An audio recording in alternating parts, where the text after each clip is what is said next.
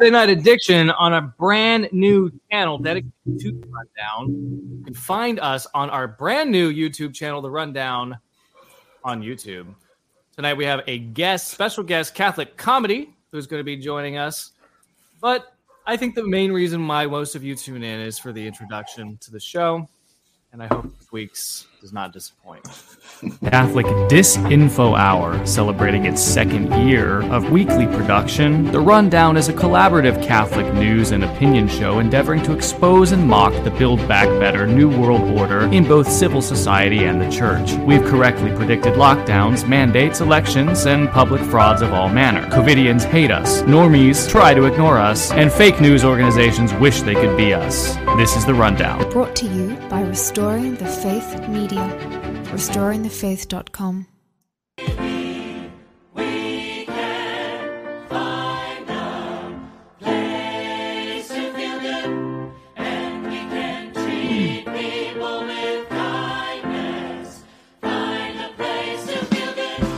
I got a good feeling. I'm just taking it all in, floating up and dreaming, dropping into the deep end. And if we're here long enough, they'll sing a song for us. We will belong.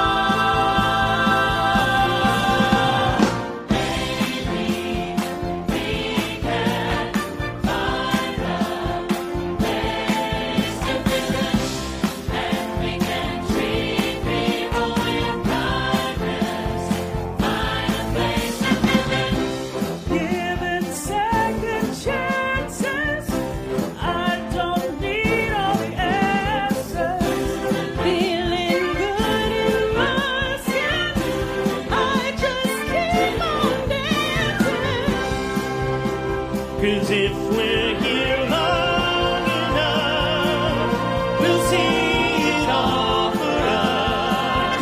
We will belong. Maybe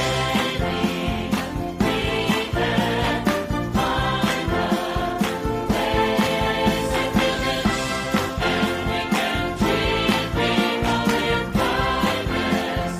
Find a place to visit. And it's just another day.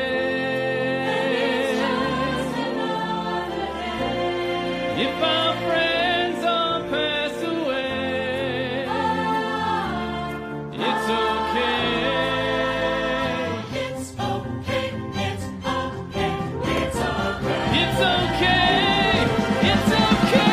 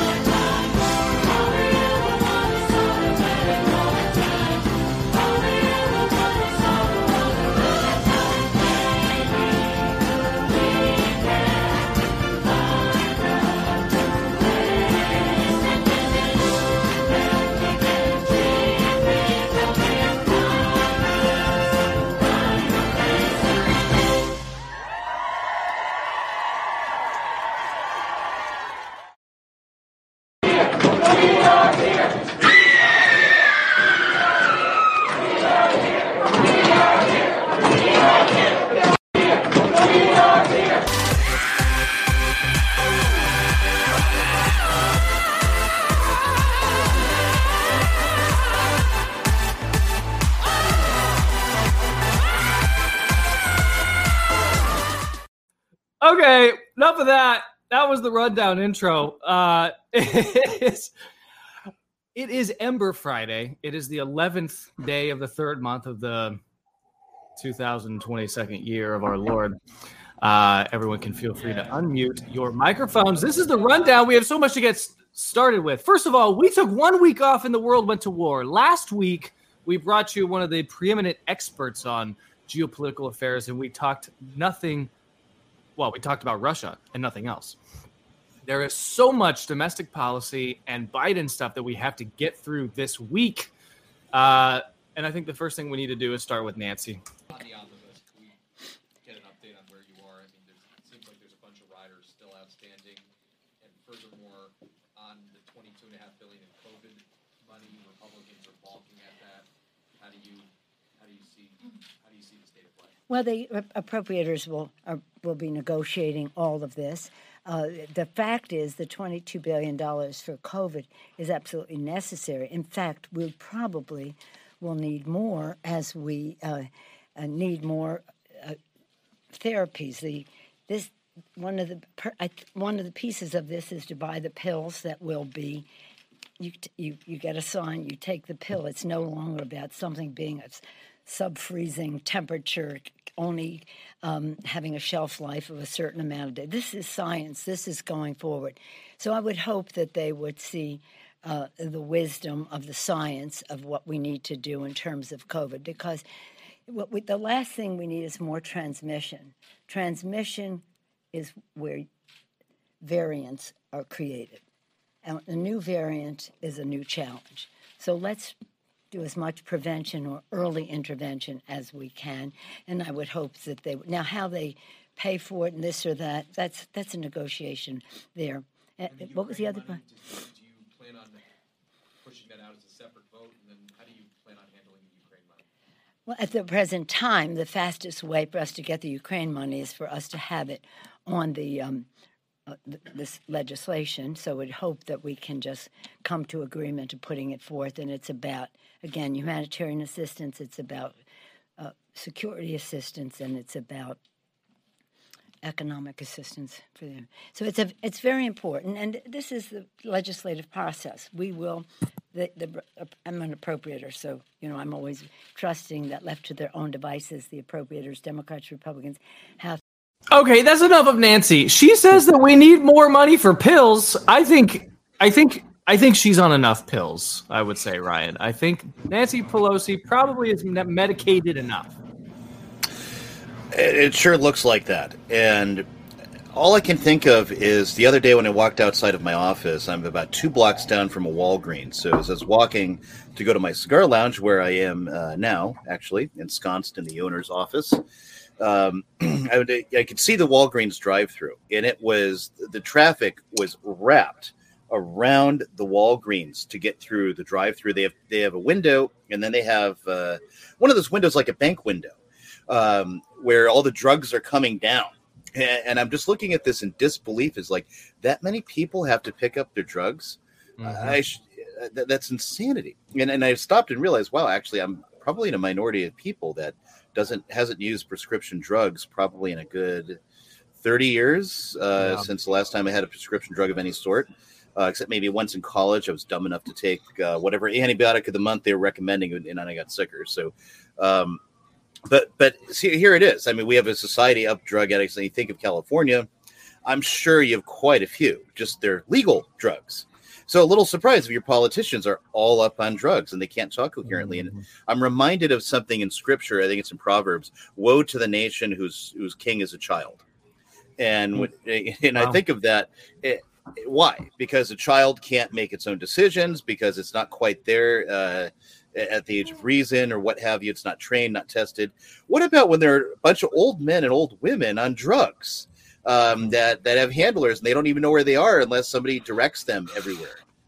Listen, I know that we have within the Rundown audience quite a few members from the Golden State of California, a state in which I've lived 4 times, twice as a child and twice as an adult. It's almost like an addiction I can't quit.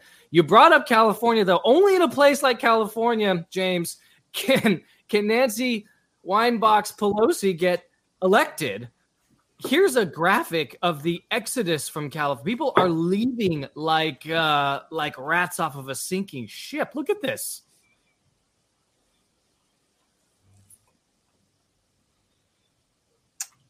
Wow. This is where they're going to. These are places where they're going. I'm like watching my state, right? I know. I live in Arizona. I know that. Oh yeah. Well, Arizona's blue for sure because of the Californians. I mean, look at this. You know, this is someone who doesn't have the temperature. She doesn't know exactly what's happening in her own district.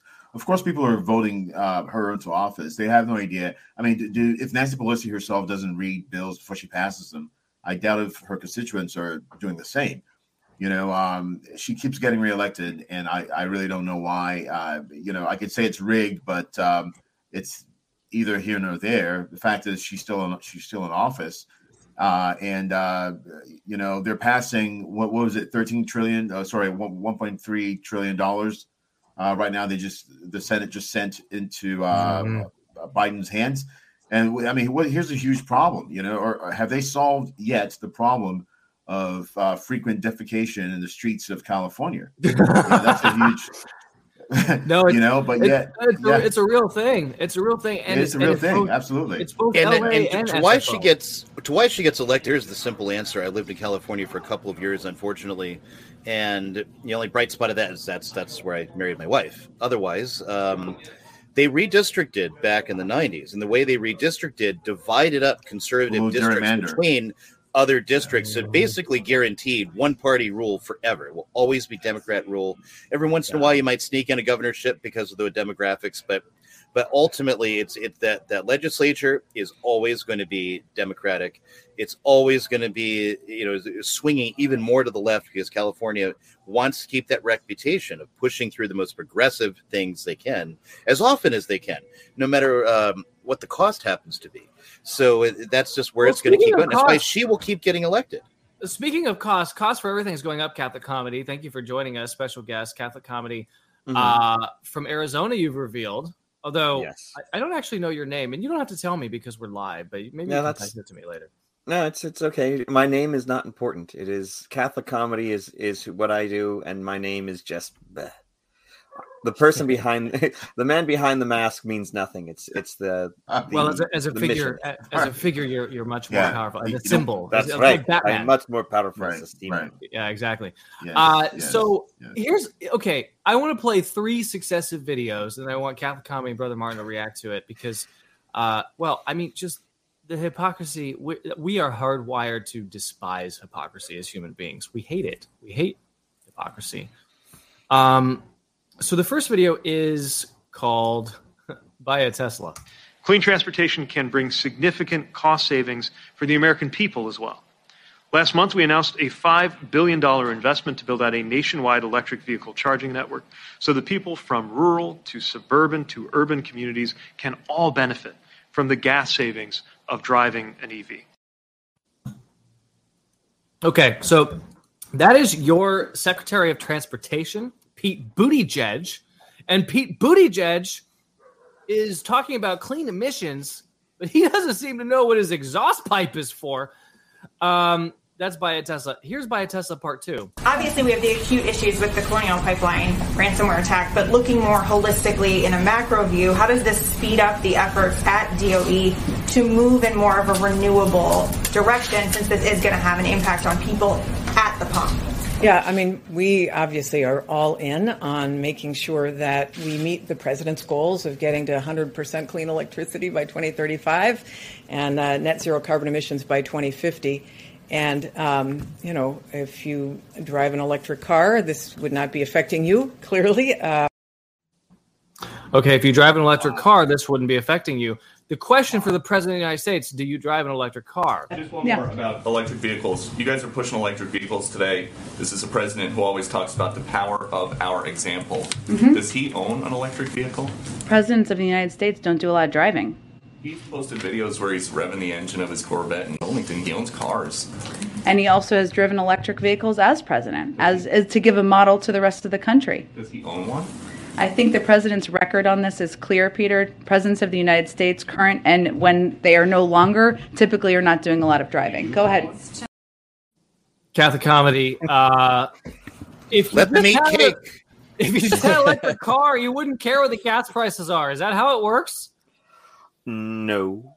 I think it's pretty obvious. Well, first of all, because electric cars, I'm just not even from a political aspect of it, but electric cars do still need to be powered up. And unless you're powering them with solar panels, which is only like something that's possible within like Arizona because we have so much sunshine, but you're still going to be powering them from some semblance of fossil fuel. Either, you're going to be using coal or you're going to be using gasoline or anything along those lines. But yeah, I mean, the electric vehicles are not going to solve the problem. And there's more happening for than just the gas aspect of it. Like just the gasoline aspect of it. It's, electricity costs are going up around the country as well because electricity uses a lot of these different types of things. I feel really badly for a lot of politicians because they don't have time to really do a lot of the research, and they have all these researchers and they hand them pieces of paper and say, this is what you should talk about, or this is how you should present things. And they always end up coming out sounding dumb because like they don't have the time to really do the proper research themselves. Mm-hmm. And then they get asked questions and they're just like, well, it's kind of like when Winebox Pelosi said we have to read Obamacare, or we have to pass Obamacare before we know what's in it, because she had no time to read it, Brother Martin.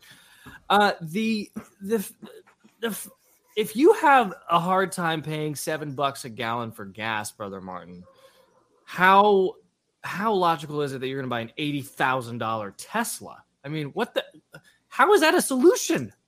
A car loan. You just get yourself more in debt. You owe money. Usury. Exactly, usury. You just get yourself in debt and you just keep paying and paying all the interest. Maybe the federal government will get into this business and start issuing car loans as to inaugurate this new clean energy era for our cars. I would like to put out there that the Oblates of St. Augustine does not own any cars, so we cannot just transfer to an electric vehicle unless some generous benefactor wants to buy us a $60,000 car. This is pretty insane. If you can't afford $7 gallon of gas, how are you supposed to possibly afford something half as expensive?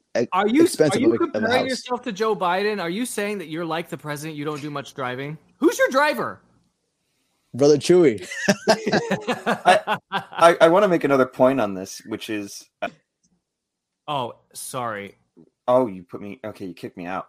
I want to make another point here. That's something that has been, I've seen some people bring up, but has been brought up as part of the full conversation is, I have 6 kids, right? Which means that my total family is 8 people, and we're not done. So we could, theoretically have more, and in practice we will. But you can't fit a family of 8 inside of an electric vehicle. Any electric vehicle. There are no electric vehicles that will be able to transport large numbers of people. They just don't make them. You're not going to have that. So like, if you have a large family, and it's not that uncommon to have a larger family, even a family of like 6, where just 4 kids with 2 parents, not going to fit in an electric car. It won't work. Yeah, no, it's true. And also, by the way, you're reproducing like rabbits, and the Holy Father, or at one of the men in white in Rome, discourages that. Speaking of inflation, President Biden wants you to understand it's not his fault. So I'm sick of this stuff. We have to talk about it because the American people think the reason for inflation is the government spending more money. Simply not true. Okay. I'm convinced. He does have a point. The reason for inflation is not that the government is spending more money; it's that the government is printing more money. It's the expenditure comes with it. Print. It's in the fine printing of money. James. fake Catholic usurper in chief Joe Biden says it's Russia's fault. In fact, here he assures you that don't worry. He's the comforter in chief, and he tells you, "Don't worry, prices are going to go up." It's going to go up. Can't do much right now. Russia's responsible. Russia's responsible. Do you buy that? Oh my goodness, we've been talking about this since before this episode of this yet again episode of Ukraine and Russia escalated. We've been talking about it before. That being able to be self-sufficient as a country should be number one priority. And if anything, 2020 at least taught a majority of us that relying on anything related to food or to transportation, relying on these, needs being brought in, being imported from other countries puts us at a great risk and a great disadvantage. So I'm not sure what Biden is talking about, because before this newest escalation with Ukraine and Russia, Biden's first move when he entered into office was to get rid of the pipeline. And I don't get how he's now trying to gaslight us, and so this whole incident never happened. That is exactly what this is. It's gaslighting. Yeah. Ryan, I'm not a Trump guy. I know you're not a Trump guy. The lockdowns happened underneath Trump. He started Operation Warp Speed. He was the first president of the United States to appoint an open sodomite to the cabinet. But on the other hand, in the Trump-Biden debate, he absolutely predicted what was going to happen with respect to energy costs. Here's the comment. Would you close down the oil industry? By the way, I would transition from the oil industry, yes. Oh, I would that's transition. a big statement. It is a big statement. Because I would stop. Why would you do that? Because the oil industry pollutes significantly. I see. Here's the deal. But that's you a can't big do statement. That. Well, if you let me finish the statement, because it has to be replaced by renewable energy over time. And I'd stop giving to the oil industry, I'd stop giving them federal subsidies. He won't give federal subsidies to the gas, to solar and wind. Yeah. Why are we giving it to oil industry? We actually do give it to solar and wind. And that's maybe the biggest statement in terms of business. That's the biggest statement. Okay. Because basically what he's saying is he is going to destroy the oil industry. Okay. Will you remember that, Texas? Will you remember that, Pennsylvania, Oklahoma? Vice President Biden, let me give you 10 seconds to respond, and then I... He was right. Yeah, he was absolutely right. And I mean, apart from how we feel about Trump versus Biden, they give you heroes, they give you the villains, and you're supposed to cheer and boo when told. But it doesn't mean that they won't say something that's true. And the thing is, Biden had, in the left in general, had committed themselves, especially the radical left, to we have to shut down all human industry to save the planet, because that's more our fictitious notion of how the planet works is more important than human life. And just like I've said it in so many places before, what's the big line from the World Economic Forum, from the UN, from scientists, from Bill Gates, everyone when it comes to the planet is net zero. John Kerry was just talking about this, our path to net zero, right? And what does that mean? Net zero means genocide. I mean, even far beyond whether Catholic Comedy can drive in an electric car with all his kids. Or I have 7 kids. Can I? I'm not going to be doing that either. But it's they have committed themselves. When you go into the schools and you teach the kids the world's going to end in 12 years. Yeah. And now they're terrified. And I don't know if you remember the video where they're talking to, I think it was Dianne Feinstein or someone like that in the Senate, this group of kids and school teachers. And she's like, we're doing everything we can, but that's not enough. The world's going to end in 12 years. Oh my goodness. And they really believe it. And that's the problem. So Biden is going to parrot this whole line because it's been predetermined. They are going to bring all human production to zero. And the best way to do that, you make it too expensive to get these things. So no matter whether there was going to be, a war, whether the war with, Putin's activity right now was planned or was not planned, doesn't really matter. Without it, gas prices were going to go up and oil production is going to go down, because that is how you meet your World Economic Forum target goals. That's how you meet all the your ESG scoring. In case anyone's not familiar with ESG scoring, hold on, I'm going to share my screen real quick for this. Because without government, you still have the push to net zero. All right, here we go. You seeing this? Yep. Yeah. Okay, good. Technocracy News and Trends, I do highly recommend it. Patrick Wood, he's been researching these things for a long time. ESG scoring drives companies into sustainable development, aka technocracy. And I'm not going to read this article, everyone. I do encourage you to go find it on Technocracy News. But what it's basically talking about, what ESG is, environment, social, and governance. And it's how non-governmental organizations, UN, treaties, and governmental organizations, big business, big oil, right? They are all working to create what they call the sustainable environment. And so what are they going to do? They're going to create a social credit score. Okay. And so let me just do this little clip, which he is taking from Forbes. So not crazy conspiracy website. This is Forbes that he's quoting. The story of ESG investing began in January 2004 when former UN Secretary General Kofi Annan wrote to over 50 CEOs of major financial institutions, inviting them to participate in a joint initiative under the auspices of the UN Global Compact and with the support of the International Finance Corporation and the Swiss government. The goal of the initiative was to find ways to integrate ESG into capital markets. At 2004, mind you. Right. And so this has been something they've been working on. They've been planning for a while. And so Biden is just the latest mouthpiece getting handed, just as Catholic Comedy said, getting handed his paper to say, hey, we're going to push these things.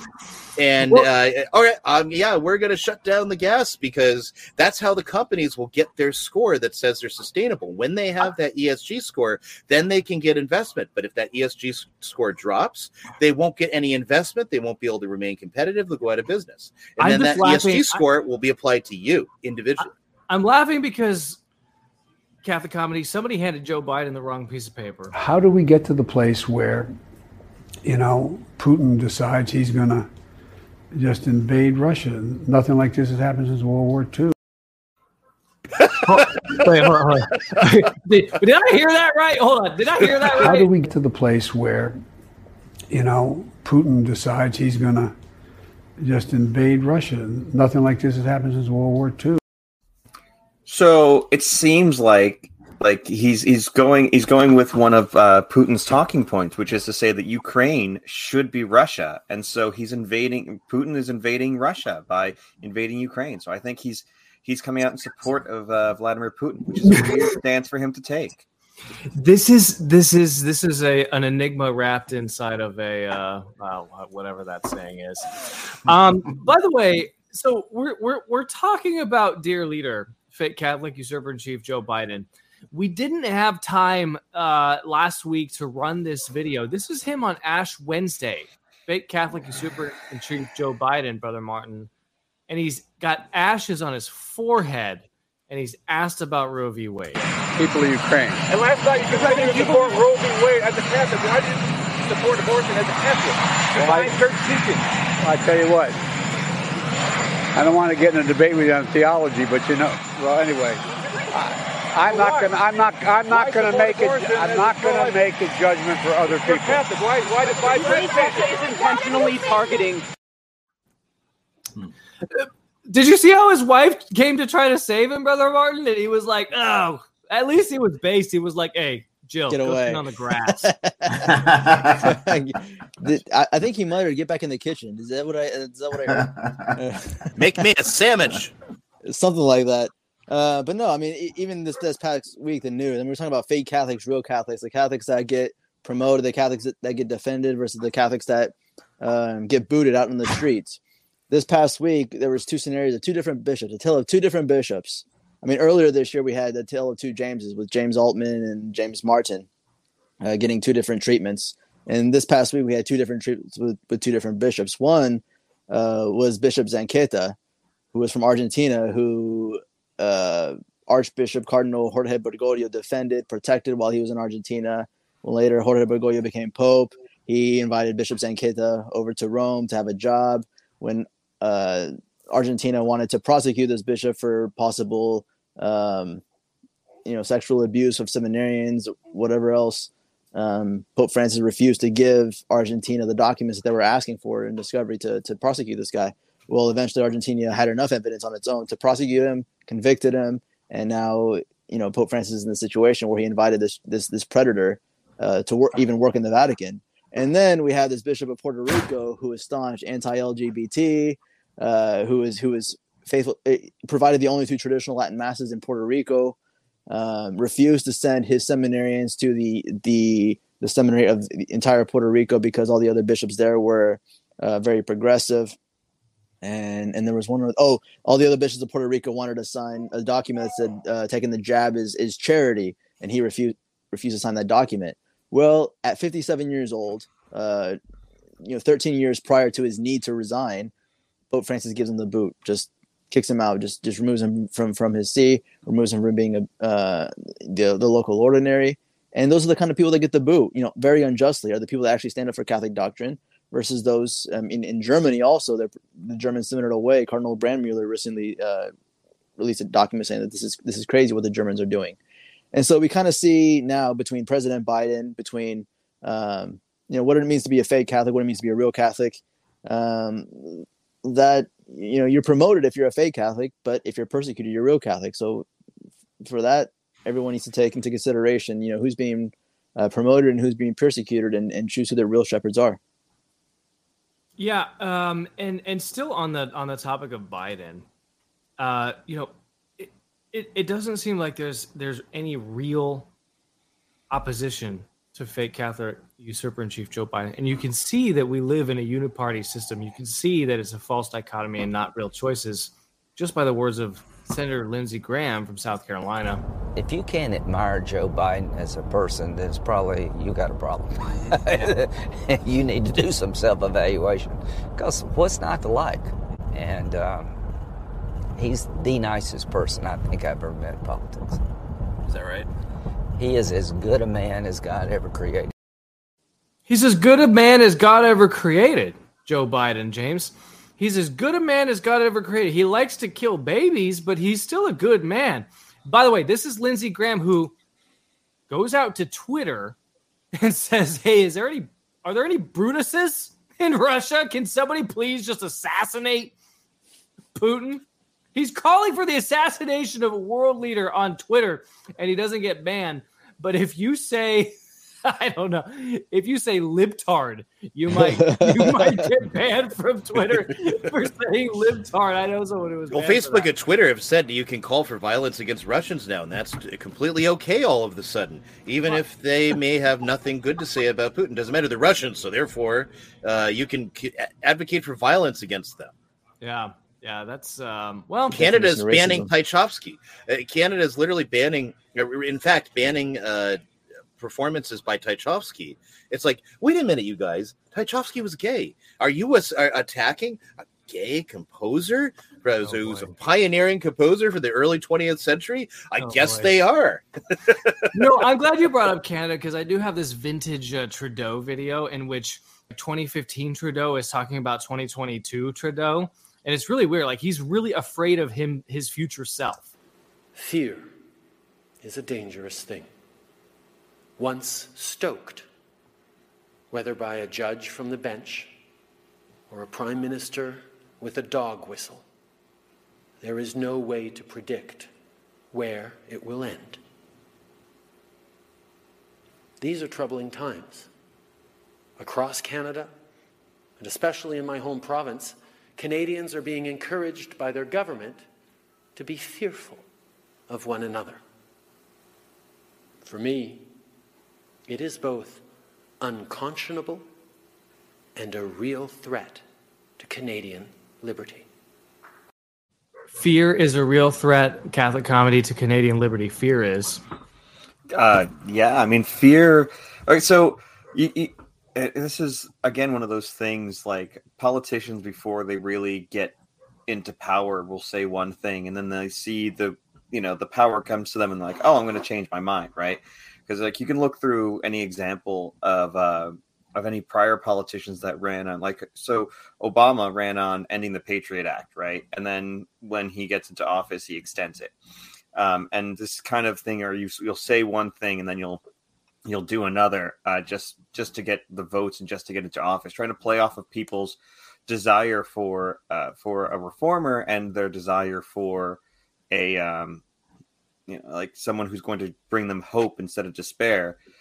It's sad when that type of thing happens, when somebody has that change and they move from the I'm here to bring you peace, and instead they bring war and terrible times.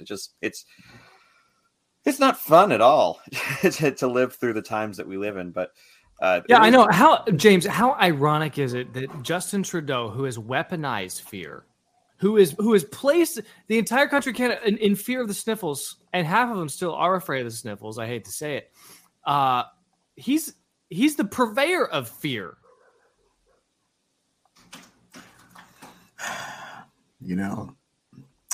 That's probably one of the worst acting jobs I've ever seen Trudeau do as a performer. The platform that he runs on has been fear ever since he got into office. And it makes sense because when you put a picture of the former dictator of Cuba side by side with Trudeau, you kind of see that resemblance, right? And so it makes sense that he is as much of a purveyor as Castro was in Cuba, but he's not selling this to anybody, and we all know him. He's had a long record of 2020 of putting his people in a situation which a lot of them, obviously, like you just said, they're still living under fear, and why are we all of a sudden in a position to trust anything he has to say when he's been doing the very same thing to the Canadian people since 2020, and obviously a little earlier, but it's absolutely asinine. No, but even in this country, in these United States, you look at what's about to happen in the 2022 elections, Ryan.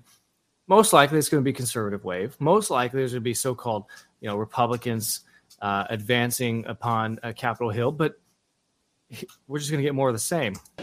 If we're fortunate enough to have the majority next year, I'll be the majority leader. I'll decide in consultation with my members what to put on the floor. And let me tell you what would not be a part of our agenda. We will not have as part of our agenda a bill that raises taxes on half of the American people and sunsets Social Security and Medicare within 5 years. That will not be part of a Republican Senate majority agenda. We will focus instead on what the American people are concerned about: inflation, energy, defense, the border, and crime. Republicans, I don't know who originated this quote. I'd love to take the credit. I can't. Republicans are basically just Democrats in slow motion when you get down to it. And Cocaine Mitch up there, we're going to do this thing. We're not going to do anything like a party serious about fighting for your rights as Americans. We're not going to do the things to protect you from, the encroachments of big government, of national ID, digital ID coming in that's going to require you to do all the things government tells you to access basic services or even do basic purchases. We're not going to worry about all that because that's a conspiracy theory, even though we're gradually building the infrastructure in the open right now and boasting about it. Why do you call him Cocaine Mitch? What is that nickname? Okay, so that's actually a fun little joke. So that goes back to elections many moons ago where Mitch, or maybe it was in 2020, I forget, Mitch McConnell's opponent, because his wife is Chinese, and so she accused, her because she has family connections that like maybe some extended family might have been involved somewhere that she doesn't even know with some kind of drug trafficking. So she started calling him Cocaine Mitch as a way to attack his campaign. And as much as I cannot stand Mitch McConnell, I do give him points for this. He took that and ran with it and started selling shirts and wearing them. It said Cocaine Mitch on it. So it's like, I give the guy credit for that. That was kind of humorous. But so I just like picking that up. But it's going to be more of the same, though, with the Republicans. Do nothing. Yeah, well, we might get to that and do something about this. I think back to 1996 and nominating Bob Dole to run against Bill Clinton. Or it would have been 95 actually when that happened, but the Republicans had it in the bag. Clinton was as unpopular as he ever was going into that election, and Perot only got a small smidgen of that third party vote. A charismatic Republican could have absolutely owned it, but no, it's his turn after all. He's been sitting there, and he was the least charismatic person they could have put in there. Anything Republicans do always is just back in the narrative, just slower. So you won't see any real change. You'll just see them fighting and create a little bit of gridlock for our attention. But okay, let me push back on that just a little bit. Let me just ask you one question. Weren't we better off, Brian Grant, with this? Bring it in here, Putin. It gave us more time to bring it in, buddy. Yeah, bring it in. You know what? I'd be a little bit happier under Trump, and things would actually be just as humorous, with what was going on, as they are with Biden. But we would have more time to prepare. You wouldn't have so many things catastrophically going to this level. And frankly, I don't think Putin would have invaded Ukraine with Trump on the other side, because I think he didn't know what Trump might actually do. He was a bit of a loose cannon. What could he do? He might actually mobilize him back militarily. And so, and if all the reports we're getting have a semblance of truth to them, Russia has not dominated the way they should have, a very small country with a very small military. And it's taken them a lot more time. And I don't know if that's because they're trying to be careful not to kill civilians, or if they just don't have the capacity. One airport I was reading about, they supposedly charged in with their forces and got surrounded, outflanked by the inferior Ukrainian military. It's like, well, how does that happen? Unless it's really more of a paper tiger with nukes, which it very well may be. I don't know. I don't have that info. I know Russians swear it's discern what's actually power, happening. I mean, I can't make heads or tails of it. I see these reports, Brother Martin, of Russian troops that are deserting because they're hungry. They don't have the will to fight. It's really cold over there.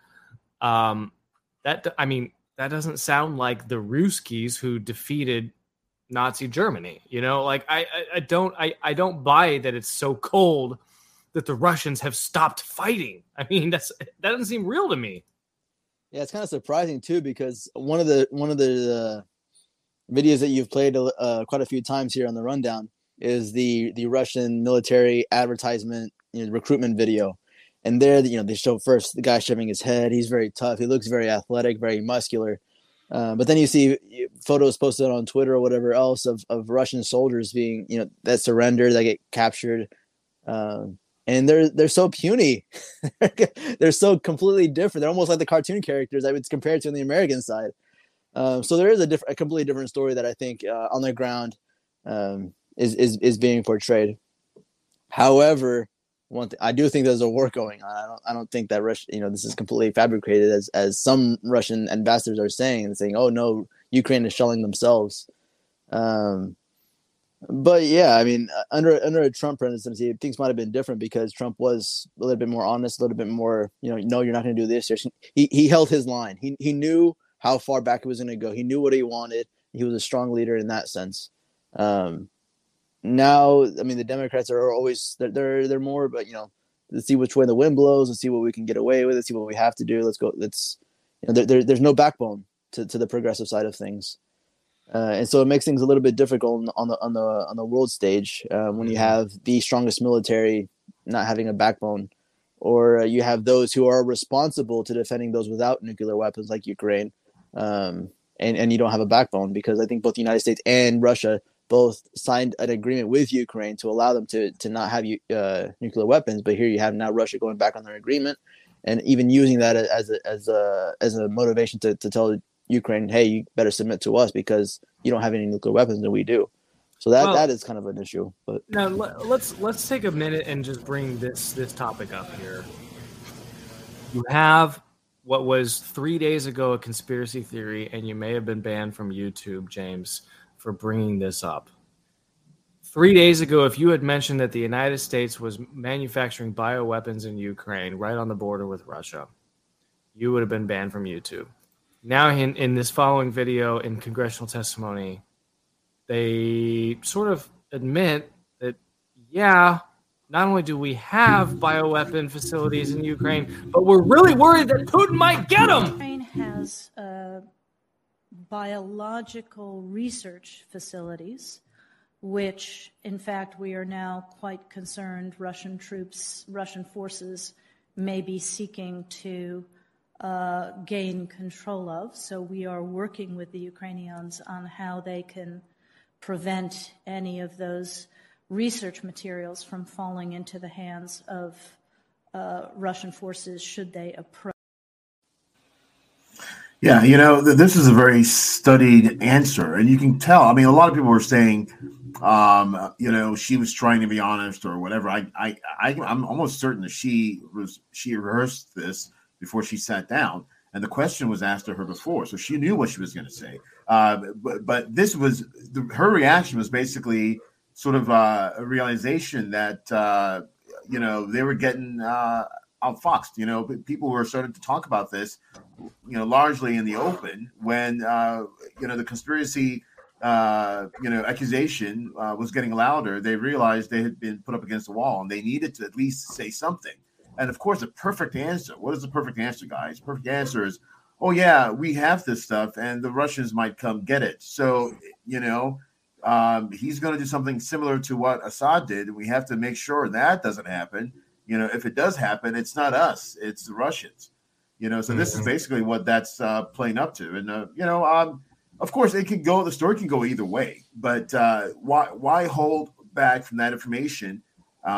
If this was the case a few weeks ago, they could have just admitted it right out. But they play this back and forth game, and then eventually, letting it slip out. And of course, right?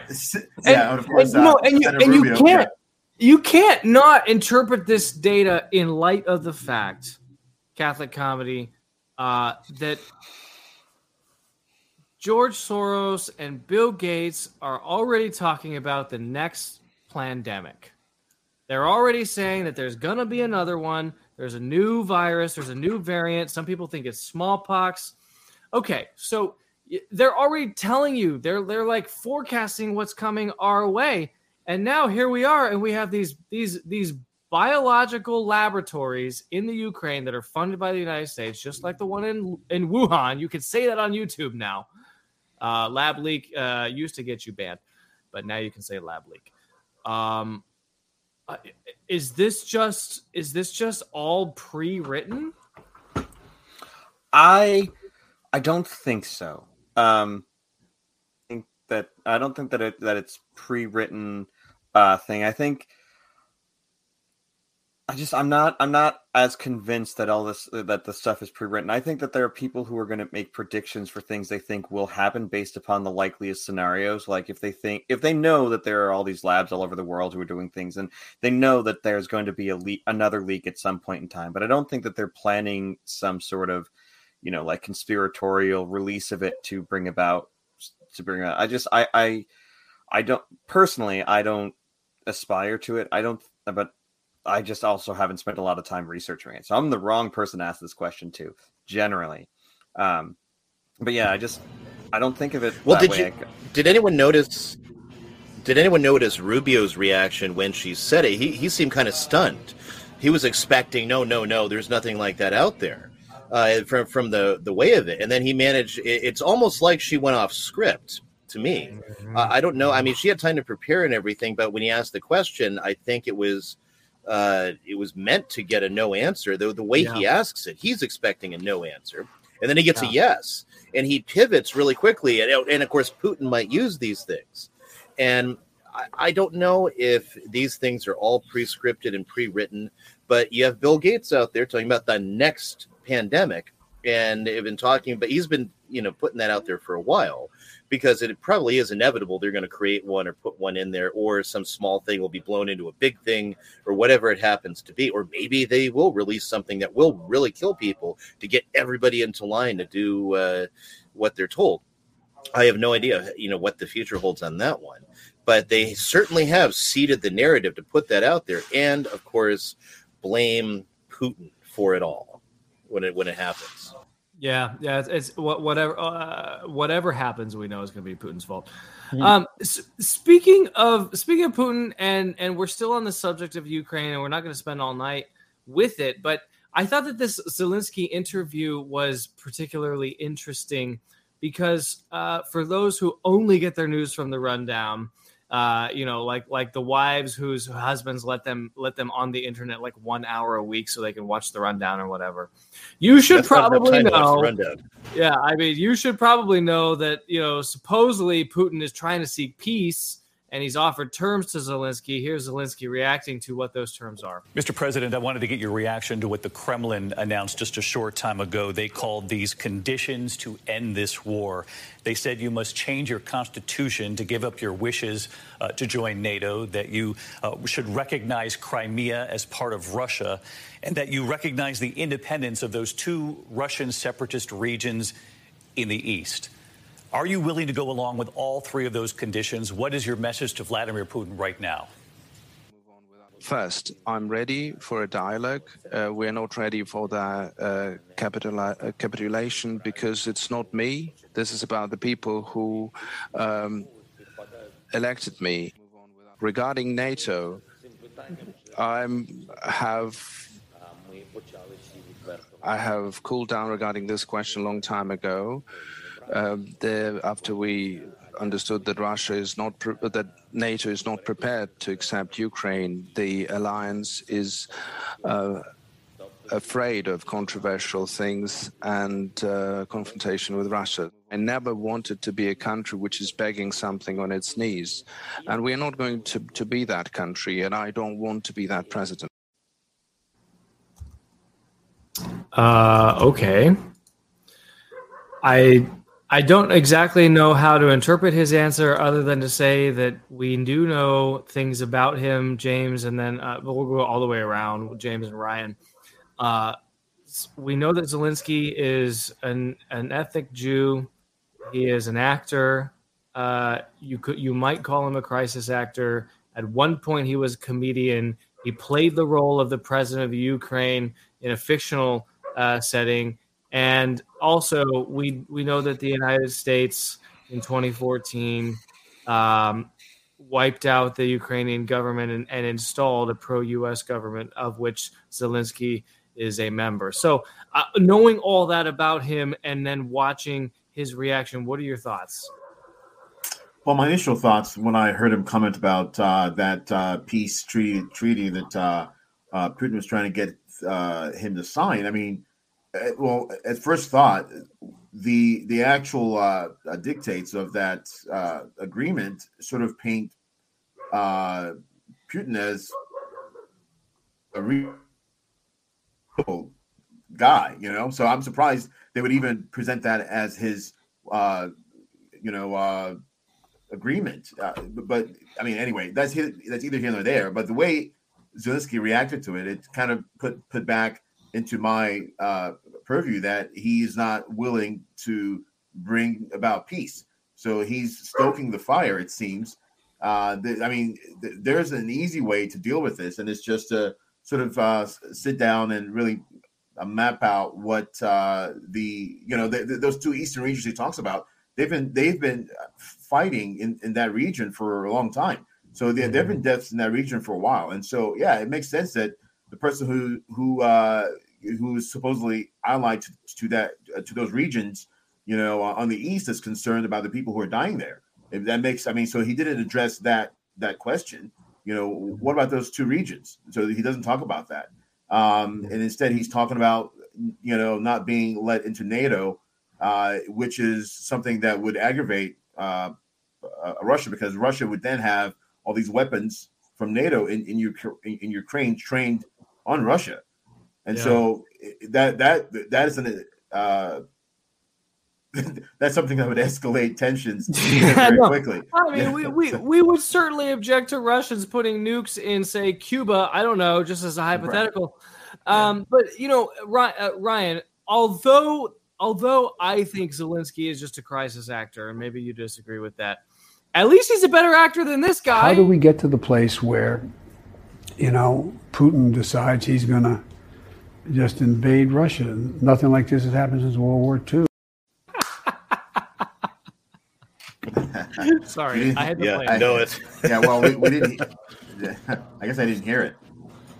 That's going to be it's going to be a classic clip.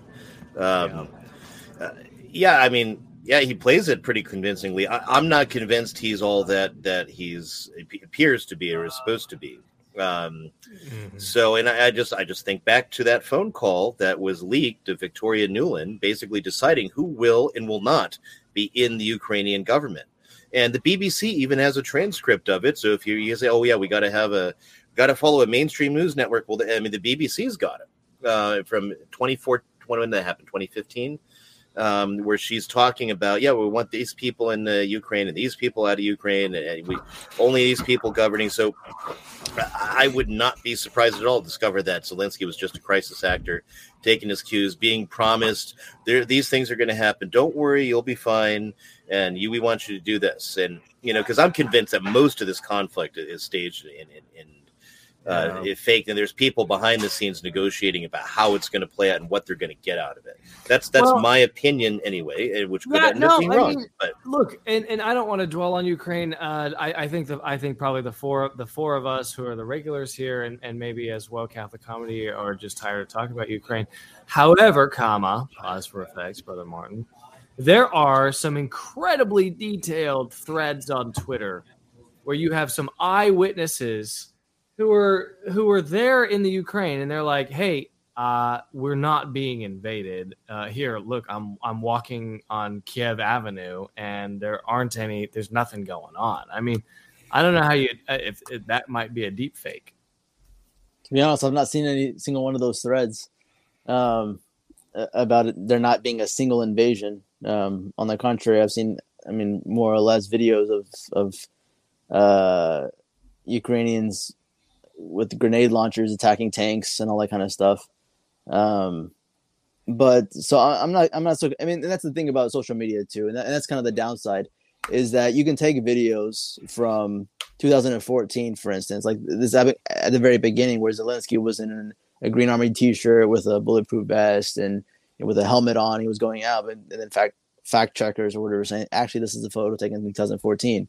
So social media, although it can provide, people with smartphones, whatever, to give immediate access to the world, the news that's happening on the ground, it could also be very easily manipulated as well. And that's kind of the downside, is because it's a very strong source of the actual truth, because there's no mainstream media money behind the mainstream media to promote a particular agenda. At the same time, people can promote their own agendas and use photos from the past. Or other things to just feed that narrative. No, look, Catholic Comedy. Well, to be clear too, I'm not saying that nothing is happening and nobody's dying, and that when I say it's fake, I mean that the alleged goals of the invasion, the response, and so many of the issues that we're being told are what it's all about are fake. But it doesn't mean people aren't dying. And of course, who's really going to suffer here? It's going to be the Ukrainian Greek Catholic Church that's going to suffer. It's going to be, Roman Catholics in Ukraine that are going to suffer. And always these geopolitical events, like you saw in Iraq, it was Chaldean Catholics who suffered more than anybody, right? Even more than Shiites or Sunnis, whatever. That's, and the same thing is going to happen to Ukraine. It's going to be the Catholics that are going to suffer. It's going to be the Ukrainian Catholic identity of so many of those Catholics there. They're going to suffer the most. And whatever happens in whoever the players are that are really pushing the narrative. Now, I'm skeptical, Catholic Comedy. When Lindsey Graham and Lindsay Lohan tell me that somebody is the devil, i.e. Putin, I think, alarm bells go off in my mind. I would say that, as Father Ripperger often tells us, the devil is trying to tell us to focus on anything but God. And so a lot of these distractions, if you're going to, you could say that they could be demonically inspired or something like that. Or when the whole world looks at one person, says that one person is the devil, or that we need to focus in on this or that. A lot of it's going to be distractions that's just going to keep us from continuing and working in our faith. Mm-hmm. And so like like we're now the world is telling us that we need to focus on this particular country's conflict, right? The conflict between Russia and Ukraine. And you could see that as genuinely that there's a conflict that needs to be taken or needs to be covered, or you could see it as the whole world wants you to focus in on something. So why and what's going on? And maybe we take a step back and say, you know what, we know that there are terrible things happening in this part of the world or in these other parts of the world. We still need to make sure that we have our focus on our faith and growing growing in our vocations and things of that nature. Yeah. Which is my whole response. And I put up a thing on my Twitter a while ago about that. I wasn't really going to make a whole lot of comments on the whole conflict because it's everyone wants to talk about it and everyone wants to focus on it. And I'm really trying to focus more on the joy and bringing joy to the world and laughter and hope. And if the world's trying to get me to focus in on something that's going to bring depression and sadness, then I got to take a step back. And so I don't really know a lot of the answers to the things that are happening politically in that realm of things, because I don't have the time or energy to focus in on it because I'm trying to do something different. Yeah. So, well, you would have something in common with the Polish. This is their reaction to the war. Zdrowaś Maryjo, łaski pełna Pan z Tobą, błogosławionaś Ty między niewiastami i błogosławiony owoc żywota Twojego, Jezus. Święta Maryjo, Matko Boża, módl się za nami grzesznymi, teraz i w godzinę śmierci naszej. Zdrowaś Maryjo, łaski pełna Pan z Tobą, błogosławionaś Ty między niewiastami i błogosławiony owoc żywota Twojego, Jezus. Święta Maryjo, Matko Boża, módl się za nami grzesznymi, teraz i w godzinę śmierci naszej. Zdrowaś Maryjo, łaski pełna Pan z Tobą, błogosławionaś Ty między niewiastami i błogosławiony owoc żywota Twojego, Jezus. Święta Maryjo, Matko Boża, módl się za nami grzesznymi, teraz i w godzinę śmierci naszej. Chwała Ojcu, Synowi i Duchowi Świętemu, jak była. Brother Martin, we could learn a thing or two from a reaction like that. Look at all those men on their knees praying the rosary for peace in that region of the world, regardless of what's happening, or if it's a false flag or whatever it is, praying to Our Lady. Well, that, and actually, I think last Sunday I went to a Ruthenian Byzantine church, and Ruthenian is like Western Ukraine, and so it's right on the border between Poland and Ukraine, that region.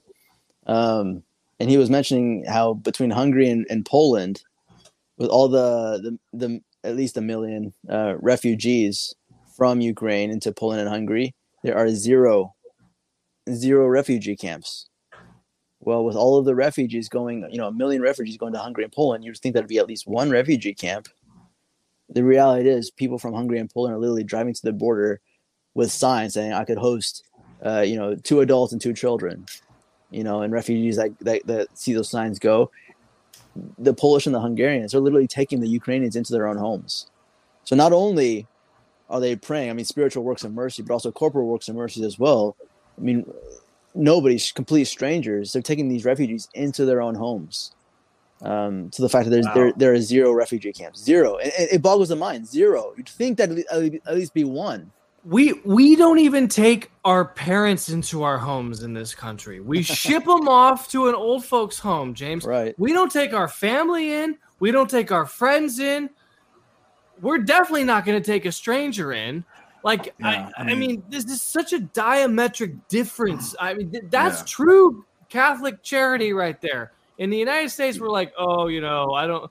When we're old, we're like, I don't want to be a burden on my family, so I'm just going to go live in this home where, I watch Fox News 14 hours a day.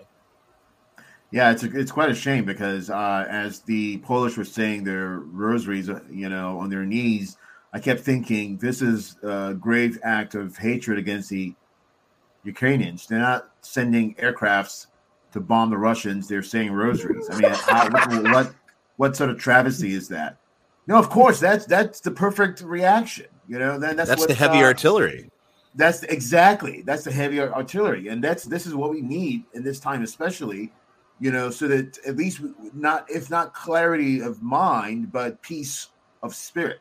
That interior peace that we need in this time to think clear-headedly, and as Brother Martin was just saying, if you don't have that Catholic charity in you, I don't know what else you're going to have in this time, but it's a great thing to have that Catholic spirit, that Catholic charity that says, hey, I can host 2 or 3 people. I can host, family, and this is exactly what we should be doing. But here, like you just pointed out, people, reach a certain age and they decide that they're going to throw their parents into nursing homes, with no charity, so to speak. So kudos to the Polish. They're leading the way. If that's the case, they're really leading the way in teaching us here in the West how to react at such a time of confusion. Yeah, no kidding. My hat's off to them.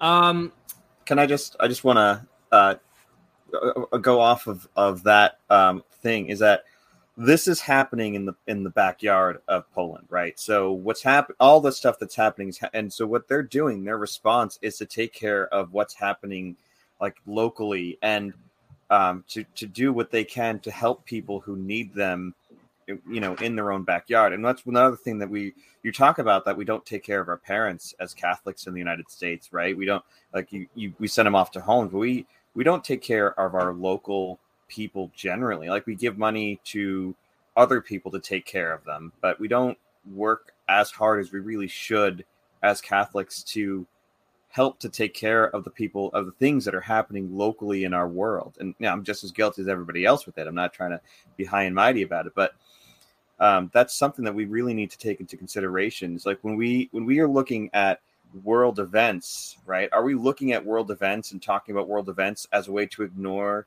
the person on the street corner who's begging for food? Like, are we so focused on what's happening in Washington that we forget what's happening on down the street at the local food kitchen? Like, we have to really take a moment and say, what can we do to help the people who are living with us, and not always focus on, it's not as fun, right? It's fun to talk about politics and to do all that type of stuff, but it's more impactful. You're going to have an actual difference that you can make on your neighbor by being a good neighbor. Then you'll have any shot of making a difference of what happens in the Beltway of Washington, D.C. That's just, my 2 cents. What? And we've lost a sense of community, James. Oh yeah, he's absolutely right. And what of course the politicians realized, and those who were pushing for a new way of life, for a new world order, realized that we had to really sort of separate that idea or that identity of a Catholic spirit. So Brother Martin was talking about a couple of works of mercy.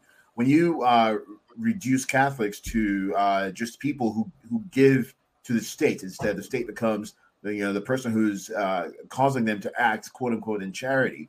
Right. And so they no longer have that Catholic spirit anymore. They've ceded that to the state. The state has taken possession over that arena, such that, good Catholics, quote unquote, right, they walk out of a church down the steps on Main Street, and they pass, a homeless person. They say, well, we're giving money to the state, so we don't have to exercise charity to you, and this is a huge problem, right? So this has diametrically changed, the way we view what charity ought to be. I mean, you talk about Catholic hospitals, for instance, back in the old days, right? People were given money to Catholic hospitals, and the hospitals were staffed mostly by nuns or some religious, at least some external religious, right? So they were providing the care. And then what happens is you rewrite laws and you bring in people who are making salaries, and all of a sudden, there's not enough money to take care of the true needs of those people who are impoverished. And so this is just it's a huge cultural problem that's causing us to lose our identity, not just as Americans, but also more importantly as Catholics. And I just want to last bit on this is we're damning ourselves, to be quite frank, in that you have an opportunity to do corporal and spiritual acts of mercy, right, on a daily basis in your hometown.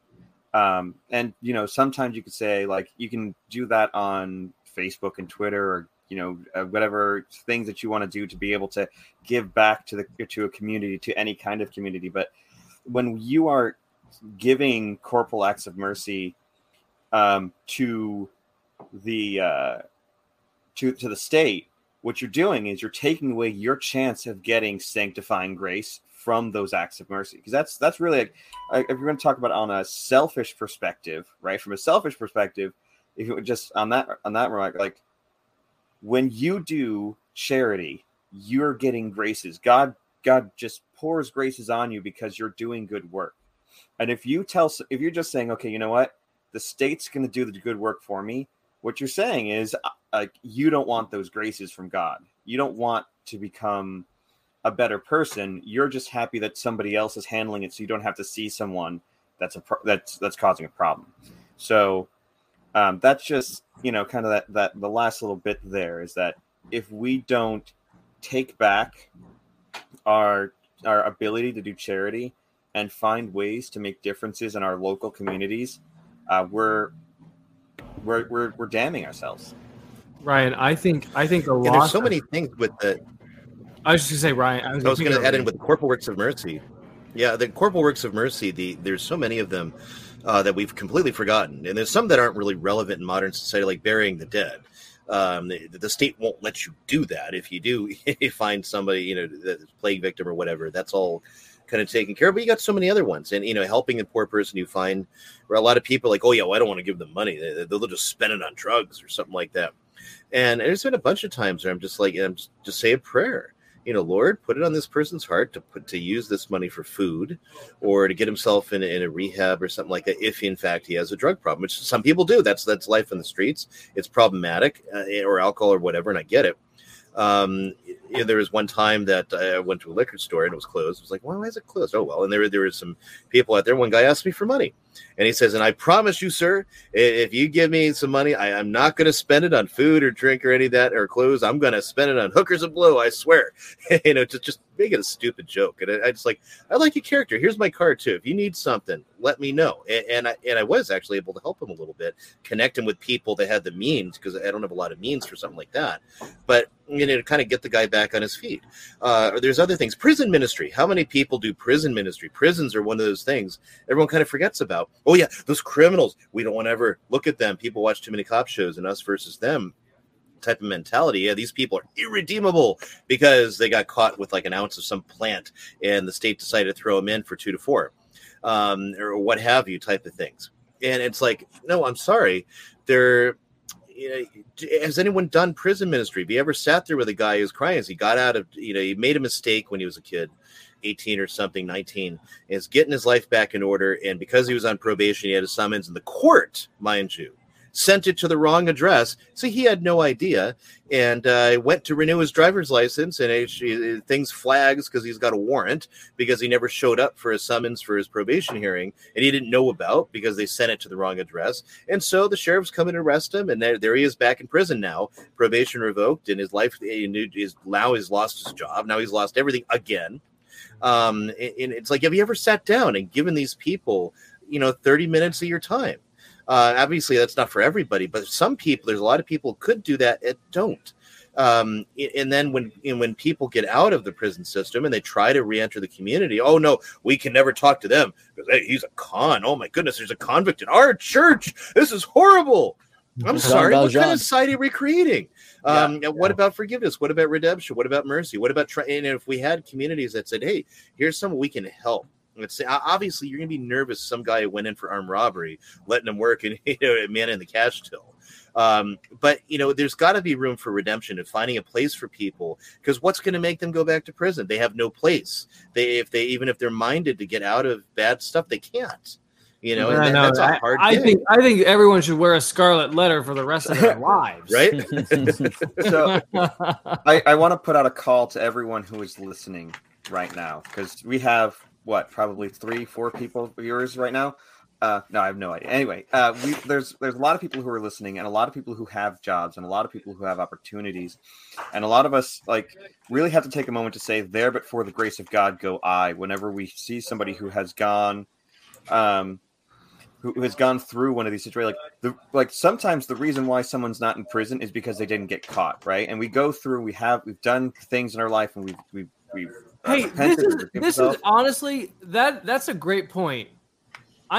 Half of your friends have driven drunk. Half of your friends have committed crimes. Yeah. There are so many crimes on the books that it is estimated that every single American is a felon. Right. Because we don't know all the crimes that are committed.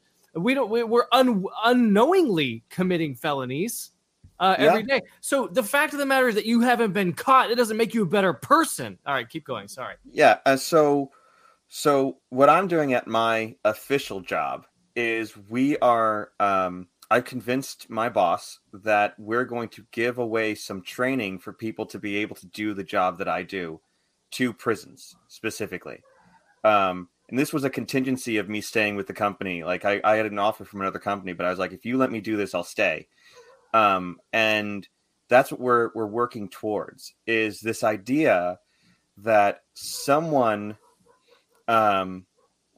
makes a mistake, they're in prison, right? And they're going to come out of prison, and the only thing they can do is minimum wage work or back into like some sort of illicit thing, right? So what we're hoping to do is to set up like a course that you could go through to get someone to make $60,000 a year starting, right?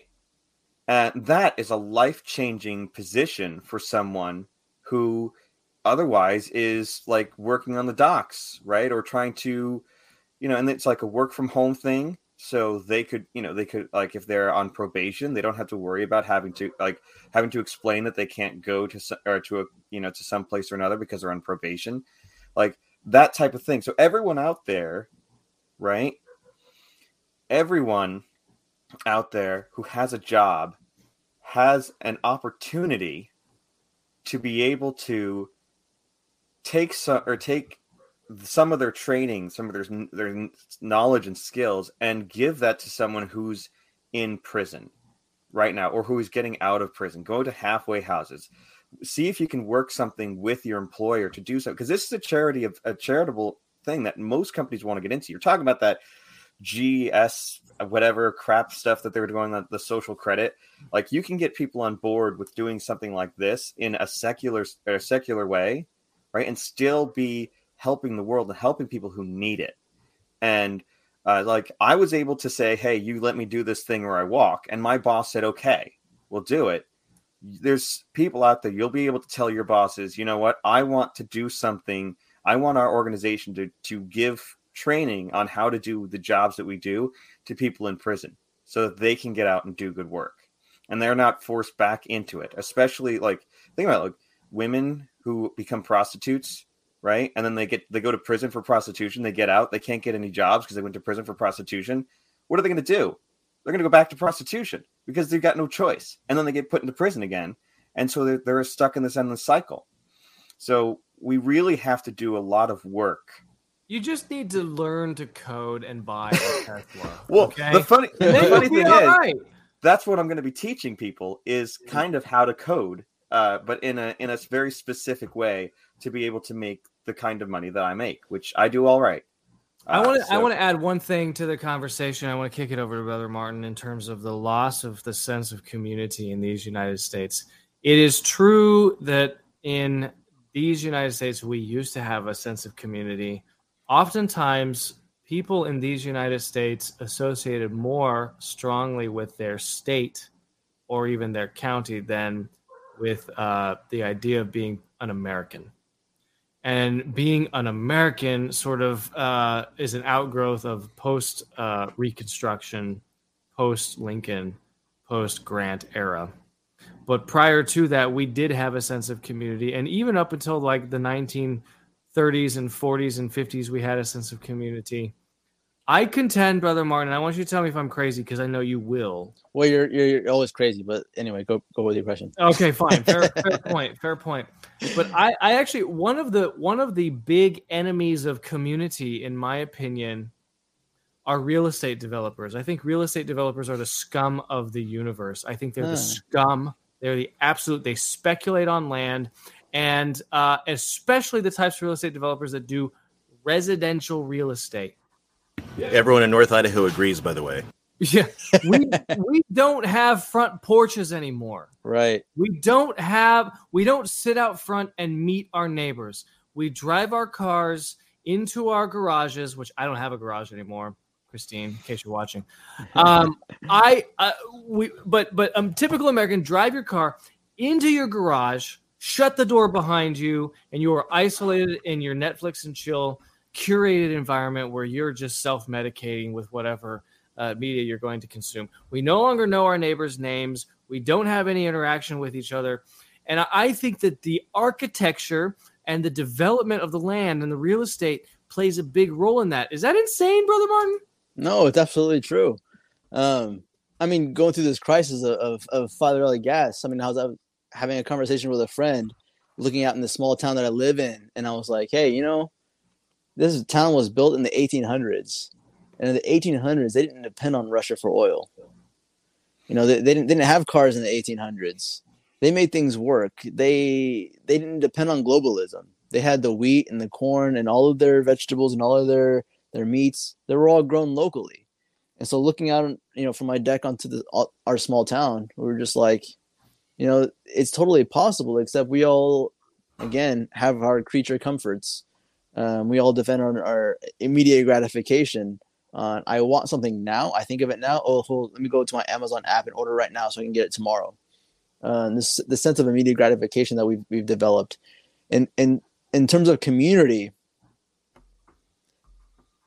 I mean, there were problems in the 18th century in the sense that we talk about the Reconstruction period right after the Civil War. As Catholics, there was a problem only because, especially in the South, I mean, of course, there were the WASPs, the White Anglo-Saxon Protestants that very much. I mean, the KKK not only persecuted African Americans but persecuted Catholics as well. So there was a conflict in community in that sense, but otherwise, it was think local, act local. It was you got your crops, you got your necessities local, but also you didn't expect anything above and beyond what the local community could provide for you. Mm-hmm. So like, and I struggle with. I'll give you guys a secret in the sense that I struggle with this in particular in the sense that locally we don't have a Walmart. I live in a small town. There's no Walmart. It's that small of a town. There's a Dollar General, but there's no Walmart. And so whenever I think I need something, and I think, oh, I need to go all the way down, you know, to the big city to get to Walmart to actually get something, I said, you know, do I actually need that then? If I have to go to Walmart, do I need it? Mm-hmm. Or do I need, or can I find something similar at a local store, or can I just do without? Yeah. It's a completely different way of thinking. It is, and think local, act local. And this is something, this architectural thing, Ryan, that I noticed. I have the privilege of traveling around the country quite a bit and spending extended periods of time in all, you know, cities around the country. And when you go to historic towns like Buffalo, New York, you know, or Charleston, South Carolina, you see homes that are right next to each other, big front porches, communities. When you go out west to places like Arizona that are just master plan developments, you sort of see what I'm talking about, where, you know, it's all just kind of, you know, it's literally, I would call it a Masonic design. It is designed to destroy community life. You're on mute. We've lost your audio. Oh, there we go. Sorry. Unclicked it and then reclicked it. So in places like Idaho, there's a lot of places that are younger than the rest of the country, and they've been planned since World War II. But so where I live, I don't actually live in Post Falls, but it's where I work. And Post Falls, you can see that divide with the interstate, where what used to be the community, you can see a lot of the older houses from the early 1900s, 1920s that are in kind of that strip where my office is and whatnot. And right around where the SSPX church is, there's an historic Presbyterian church, which is now a theater. And there used to be homes all around there. Well, the interstate, they took all those homes and demolished them, put the interstate right through where all the historic churches in this town were. Right. And so and you see that all around the country. Baltimore is another place where I saw that, where the interstate cut through these historic communities. And then there was a rush, go to the suburbs. And all the development was pushing people to go to these newly constructed tract housings in the 50s and 60s. And so these ethnic communities of Czech, Italian, German, Catholics, and in a place like Baltimore, they all exited out of those areas and went to the suburbs. And so you have these historic parishes that used to be Slovak. You still see the Slovak language up in different inscriptions and stained glass, and you see it again in German and Italian places. I saw it in Pittsburgh, things like that. And they cut up and divide the communities. But then there's another thing. So Walmart, brother was mentioning Walmart. Walmart's a more pernicious thing, and here's why. And just for full disclosure, I used to be an assistant manager at a Walmart. So this is the way that it works, is that, you got a town. Let's say $10 million are made in this town collectively between all the small businesses that are there, bike shops, hardware shops. I'm not talking about Ace Hardware. I'm talking about mom and pop, hardware shops, or whatever. Let's say the combined income of all these small stores, grocery, and all the other things that people have is $10 million. Now Walmart comes in. And it brings that, and people are like, oh, yeah, Walmart is going to be cheaper. They have this little magic of low prices. You actually compare, you're not saving that much money, and the things break. You're actually spending more money over time, usually. So you've got that element. But then the second thing is, then those shops start to close down. That $10 million is still being made. But now it's, the lion's share of it is going out to the corporate shareholders. And only a pittance remains in the way of wages and things like that. And then Walmart says, oh, we're going to donate money back to the community. And they'll give some, $200,000 or $300,000 check to some homeless shelter or something, or, whatever. And say, look, I'm helping. And that's how, Walmart plays its role, destroying communities. And they're not the only one. They're just one of several examples of that. So between the financial side, the government planning side, and of course, the way they design our communities around cars, not around humans, around cars. So yeah, like you said, you drive around, you never meet your neighbors. A lot of times your neighbors are a problem. You don't want to meet your neighbors because they're calling the cops because your dog barked, or they're calling the cops because your kids are playing during school hours. No, we homeschool. Oh, well, we don't like that. And now they don't want anything to do with you because your kids are outside playing during school hours, and so on and so forth. Mm-hmm. We need to, what we need to do again, they try to do this. We're going to do this in Texas, but apparently the organizers of it had an illustrious, like a fair of some kind, and it caused the whole thing to collapse. But somebody needs to just go out and buy an old farming town that's been decommissioned or whatever, and just say, okay, you know what? We're going to put it in our town charter that we're not going to have any company that employs more than 10,000 people here in town. So get people to show up and to have that small town feel again, to build that small town feel. I mean, it's difficult because people are gonna be like, you know what? I actually really like going shopping at Walmart. It's okay. Well, that's going to be in the town over, and you're more than welcome to do it. But have mom and pop shops there. Build that community, have a church at the center of town, not in random places, to build a community up like that. Like, it wouldn't take much. It would take a couple of maybe 5 well-off Catholics, 1 Taylor Marshall, to be able to just buy a town like that and say, we'll make it work.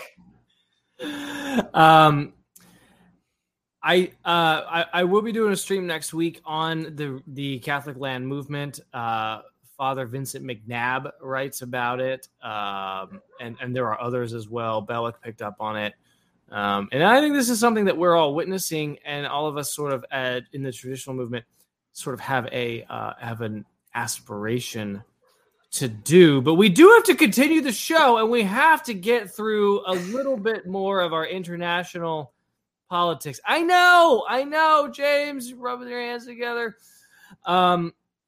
I found this old Soros clip, and I couldn't. What? You want to be full screen, Ryan, so you can show it? No. I'm trying to get it so it'll focus correctly. This camera doesn't like. Anyway, so I'm smoking a Mombaco Diplomatico, which pairs very nicely with rum. And I have a Kirk and Sweeney Reserva rum, which goes very nice. Although it does go best with Diplomatico rum. Anyway, okay. Well, tell them to send us some, and we'll smoke some. I know. I will smoke Mombaco on this show. All you have to do is send me a box, and I will talk to Jared. I'll make it happen. All right, good. I think I even have a discount code. I just never plug it because I haven't smoked it and I'm not the kind of guy who's going to recommend you. They sell them here at the lounge, and so I'm trying to support it in through the local brick and mortar. So I don't actually buy from them online right now, just because I'm trying to keep it going here, even though it costs a little more because of Idaho taxes. But yeah, well, it's worth it. As long as my benefactors know I'm getting them a Baco for free, then it's fine. I'll smoke them all over. No, you can send me the box and I'll hand you some. Yes. But we might have to report that to people who might be keeping close tabs on you. I'm not sure who those people might be. Okay, so George Soros, he came up earlier in the stream. I found this video of him. It's an older video. It's when I think he accidentally said the quiet part out loud.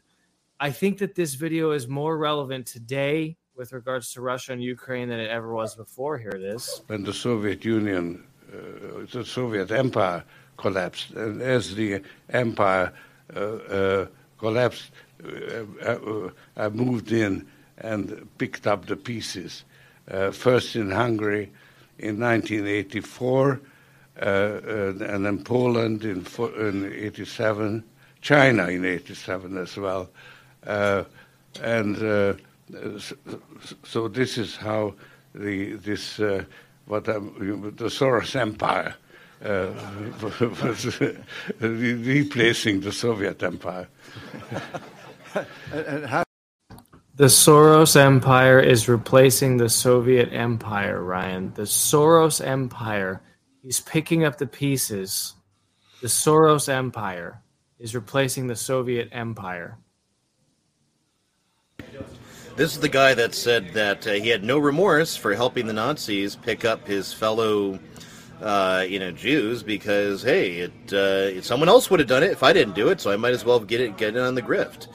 This guy has no allegiance to anything except whatever goals he's established, which are the same Malthusian zero population, whatever goals that the UN and all these NGOs that he helps fund, by the way. And this is the problem with the perniciousness of wealth in society.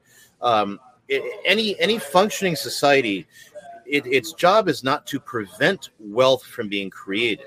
And its job is not to prevent people from being rich. Its job is to prevent people who are rich from using that wealth to influence society toward their own goals. And there's a movie everybody watches at Christmas, It's a Wonderful Life. And it plays that very thing out in an incredible way. And what I like is it does it without government programs, without all these things to try, because what happens in government programs, you get regulatory capture. Oh, well, these rich people are trying to control the state, so we got to control the rich people.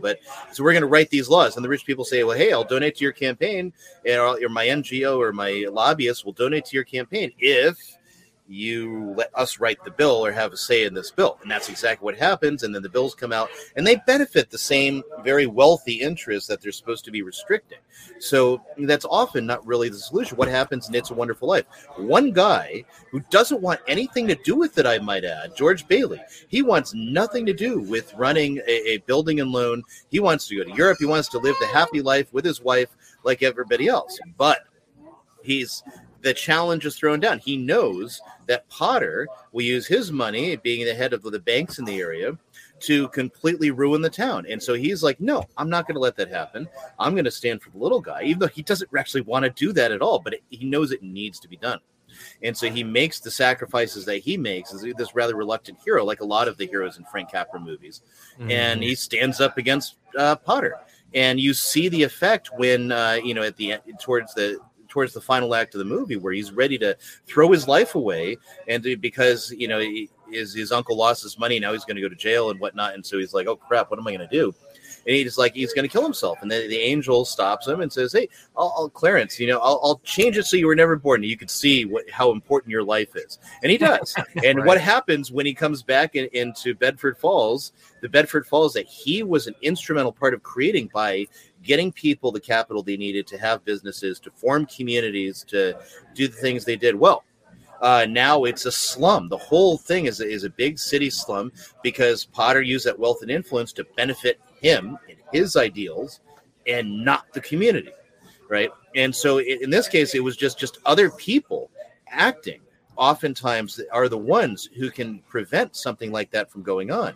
But most of us, we don't want to do that. We're asleep at the wheel, or maybe we're awake and we don't have enough money and power, and we're just trying to get by with our jobs and feed our families. And then these clutches get into government. No, and you look at it, you look what's happening with this current war, and you see the influence of George Soros. And George Soros is a member of the Hebrew tribe. And what is happening is Israel is now taking a front seat position in negotiating the peace. And it is now being reported that the prime minister of Israel has called Zelensky, who is also a member of the tribe, and told him that he needs to just surrender to Putin. At what point now, Dr. Ron Paul, not the world's most perfect politician by any stretch, but he questions why is Israel running the world? Why does Israel need our help? We need to get out of their way. I mean, we interfere with them. We interfere with them when they deal with their borders, when they want to have peace treaties. We tell them what they can do because we buy their allegiance and they sacrifice their sovereignty to us. And then they decide they want to bomb something. That's their business, but they should, suffer the consequences. When they bombed the Iraqi missile site, nuclear site back in the 80s, I was one of the few in Congress that said it's none of our business, and Israel should take care of themselves. Israel has 200, 300 nuclear missiles, and they can take care of themselves. Why should we commit? We don't even have a treaty with Israel. Why do we have this automatic commitment that we're going to send our kids and send our money endlessly to Israel? So I think they're quite capable of taking care of themselves. I think we do detriment. Just think of all the money we gave to Egypt over 30 or 40 years. Now look, we were buying friendship. Now there's a civil war. They're less friendly to Israel. That whole thing is going to backfire once we go bankrupt and we remove our troops. So I think we should be very cautious in our willingness to go to war and send troops without a proper declaration by the U.S. Congress. Let me let Herman. Those thoughts and musings, James, they aged pretty well. I have to say. You did. Yeah, Dr. Ron Paul has been one of the foremost voices against ridiculous spending, and as you heard there, is against willy-nilly just giving carte blanche support to anybody. Especially those people who don't need our help. He was one of the few voices who were questioning why Congress kept giving billions of aid to Israel when Israel doesn't really need it. And so, for those of us who've been listening to this and asking questions over the years, none of the answers have been given to us, at least no answers that make sense from the elite. They haven't given us any answers that make sense. And we are sort of left with the bag, wondering, if we're taking crazy pills or not. So this, yeah, absolutely. Why we have this policy when it's not really a policy at all? It's all backroom dealings that we present as something that we have to do. It's absolutely unbelievable. I have to say, I wish Ron Paul were still in Congress. Perhaps the only politician who's in the game right now that I sort of like, even though I know he's I don't know if it's real or not. Well, I mean, he was honest enough. I would consider him an honest politician, whether or not I agreed with everything he said. He was at least honest enough, and he went out there, and people tried to paint him as a kooky person and someone who wanted us to be separate from the rest of the world, who didn't want to intervene in, geopolitics per se, and it's like, I would see him as a sort of a silent cow, a politician, Calvin Coolidge, by no stretch of his imagination. He wasn't a bad guy. He thought things should play out, let people do what they're going to do to a certain degree. We don't have to sit out there and always, make, alliances that we don't have to make. What do we think of DeSantis? You do not have to wear those masks. I mean, please take them off. Honestly, it's not doing anything, and we got to stop with this COVID theater. So if you want to wear it, fine, but this is ridiculous. All right. Well, it's good to be at USF. I mean, if he's acting, he's a good actor. I appreciate that he does this type of stuff, Ryan. I don't know if it's real. I hope it's real. Again, he's a Navy SEAL. He seems to be pretty based. He's definitely woke to the COVID scam. I mean, I don't know. I hope so. I don't know enough about him one way or the other. He's definitely setting himself up for a good presidential run. I don't live in Florida, so I couldn't say, it's one of those things that, it looks good on the surface, but that's what always raises the red flag for me, is when on the surface it looks really good, oftentimes it really isn't. And so there's some other hidden thing that's going to come out that will, actually be really bad. So I don't know. The things he's doing, like in that clip, I love that clip, is great. I hope there's a lot more of that to come. But again, I don't trust anything that happens. But even if he is a veritable angel come down from heaven, that absolutely means to save the system. The deep state is so entrenched. One guy running for president is not going to fix it. It has to be everybody waking up, and it has to be becoming ungovernable to the current system until it collapses. I mean, and this is one of those things. If everybody refused to pay taxes, the system would collapse. They couldn't put everybody in jail. But nobody wants to be the first guy to do it because he's the one that's going to get nabbed and thrown into jail. And so here we keep on going, forward. It has to be a national awakening. Like, hey, we don't want to be slaves in our own land, and we have to do something. And one guy is not going to save you, even if he's really based and says all kinds of great things. Yeah, sure. And I agree with you. I mean, it's hard to trust any current politician, especially But this is the alternative here. The three congressmen you have here, two of them look like they really could and did play ball, and the other one looks like he could bomb you. I'm sorry. What is that? I couldn't. I couldn't keep a straight face with that. I mean, it's just a horrible thing to say. Like, no matter what you want to think of anything, let's just saying something like that. Two of them look like they could play ball, and one of them looked like he tried to kill. What on earth? I'm sorry. That goes beyond any and the fact that nobody calls them out on stuff like that, other than small time podcasts like us, are just weird. But just how does that happen? The three congressmen you have here, two of them look like they really could and did play ball, and the other one looks like he could bomb you. James. If any conservative said that, there would be racism, there would be congressional investigations. But it's Biden, so it's okay because he's the anointed at the moment. What the heck? Do you guys remember? Yeah, do you guys remember that statement he gave when Obama first came out? And of course, I'm going to say something. Wait, Obama came out off here. Yeah.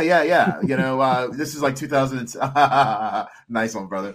Yeah, when Obama was first running as the president, he met with Biden. I suppose Biden was also running at the time with Nancy Pelosi and the others. And basically, what did he say? Well, he's a great guy. He sounds well educated,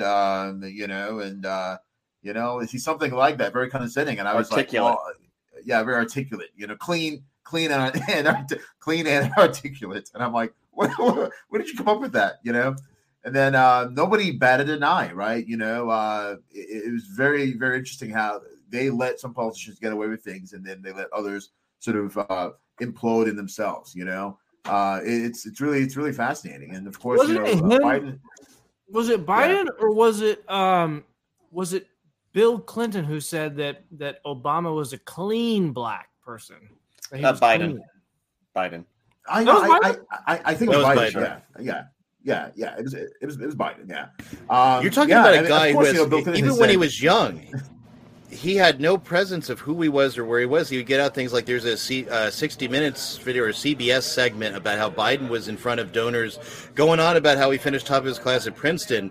And then they said, but Mr. Biden never went to Princeton and he finished at the bottom of his class. And even back then, and there was never an apology and there was never anything to follow up on it. And he stayed as a U.S. senator. For all those years, no consequence. wasn't Biden a plagiarist too, or did I imagine that? Yeah. Oh yeah. Big time. Absolutely. Man. And never. I think one time he did offer an apology one time. But still, he's a very bombastic speaker and makes no qualms about it. He just sort of says whatever he's thinking. Speaking of which, I have a video, and I am going to put it up, and it is going to work this time. Hold on 1 second while I cue this up. I'll have to pull out my earbuds for this. Okay. Here we go. If you haven't seen this is amazingly funny. I learned a lot. And I learned that it makes a difference. This was the diving board area, and I was one of the guards, and they were on it. It was a 3-meter board. And you fell off sideways, you landed on the darn cement over there. Corn Bob was bad, and he ran a bunch of bad boards. And I did. Back in those days, to show how things had changed, one of the things you had to use, if you used pomade in your hair, you had to wear a baby cap. He said, "Hey, Esther, you, off the board. I'll come up and drag you off." Well, he came off, and he said, "I'll meet you outside." My car, this was all public housing behind it. My car, there was a gate on it. I parked my car outside the gate. And he said, "I'll be waiting for you." He was right wearing 3 guys in straight faces. Not a joke. There was a guy named Bill Wright, Mouse, the only white guy, and he did all the pools. He was the mechanic. Down here in the basement where mechanics were all the pool. You know, the chain went across the deep end. And he cut off the 6-foot metal chain. He told him, he said, "You walk out with that chain. And you won't be charged. You may cut me, man, but I'm going to wrap this chain around your head." I said, "You're kidding me." He said, "No, if you don't come back." And he was right. And I walked up to my car. And those days, you used to remember the straight razor, you'd bang them on the curb, get them rusty, put them in the rain barrel, get them rusty. And I looked at him, but I was smart then. I said, first of all, when I tell you get off the board, you get off the board, I'll kick you on the dead, but I shouldn't have called you. Esther would have not apologized for that. I apologize, but I didn't know that apology was going to work. He said, "You apologize to me?" I said, "I apologize not for throwing you out, but I apologize for what I said." He said, "Okay," and closed the straight razor, my heart began to beat again. I came down here because I remember the first bumper sticker I saw. I just half expect him to say, "I wore an onion on my belt, which was a style at the time, and so we had to go to Shelbyville back in the day, which was called Morganville, and you had to pay a nickel, which had pictures of bees on them. You'd say, 'Give me 5 bees for a quarter,' is what you'd say." Like, it just seems like such an Abe Simpson ramble. That just I feel like I couldn't write Abe Simpson, right? Yeah. I couldn't write anything funnier than that speech. Our audience deserves to hear something clear and true and logical, grounded. The last bastion of absolute and unchanging truth in the world was the Roman Catholic Church before Vatican II.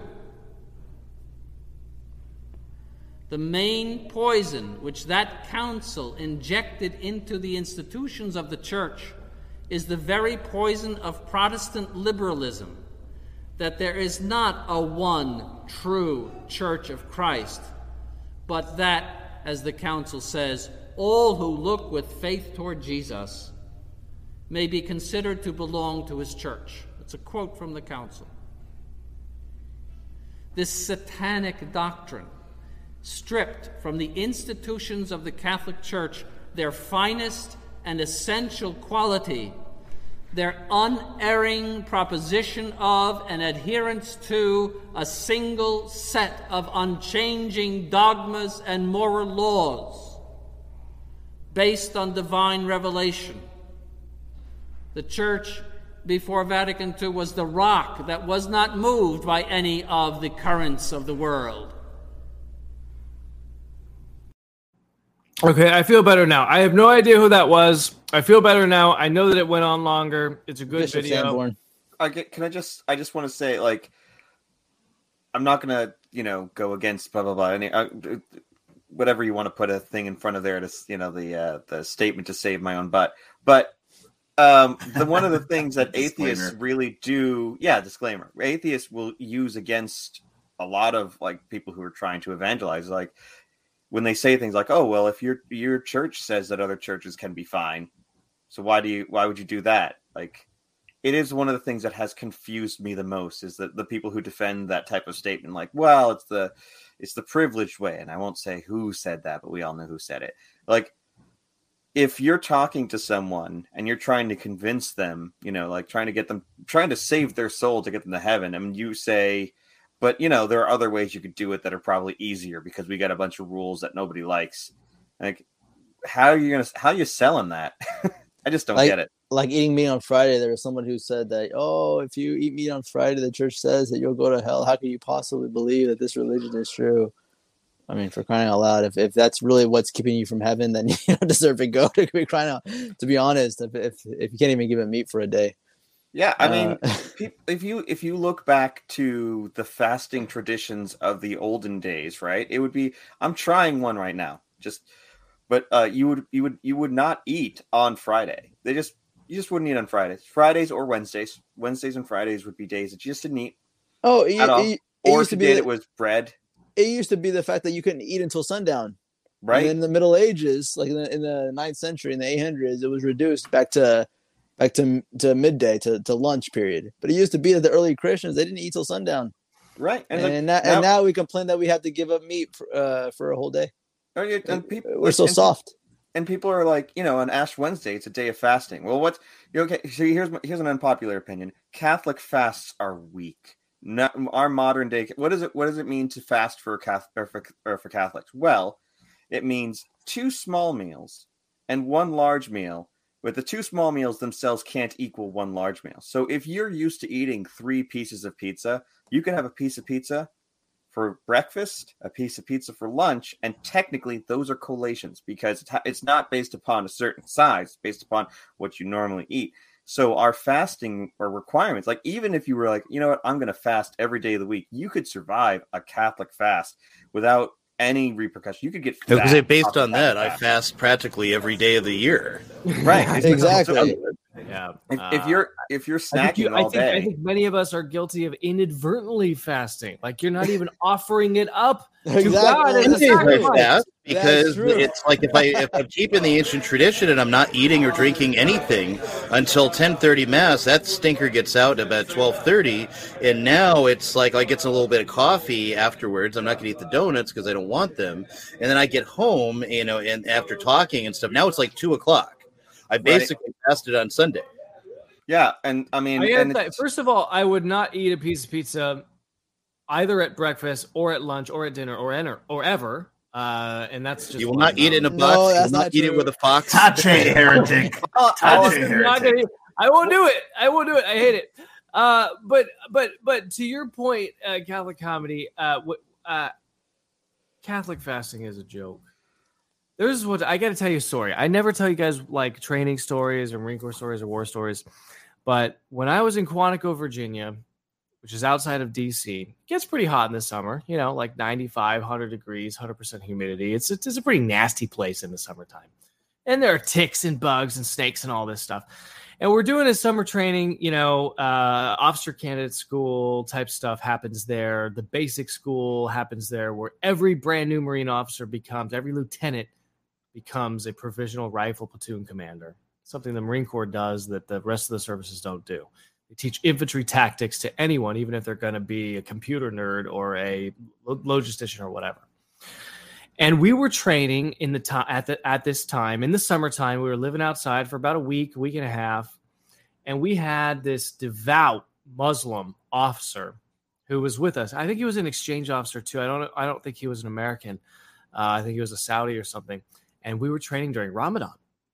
And during Ramadan, we're running around outside in the tree line in Quantico, living outside when, you know, most of us are drinking 2, 3, 4 gallons of water a day because we're walking through the woods or running through the woods or whatever, playing war games, you know, up to like 5 miles a day, 10 miles a day. It's 100 degrees. It's hot. It's nasty. It's sticky. The spider webs are crawling all over.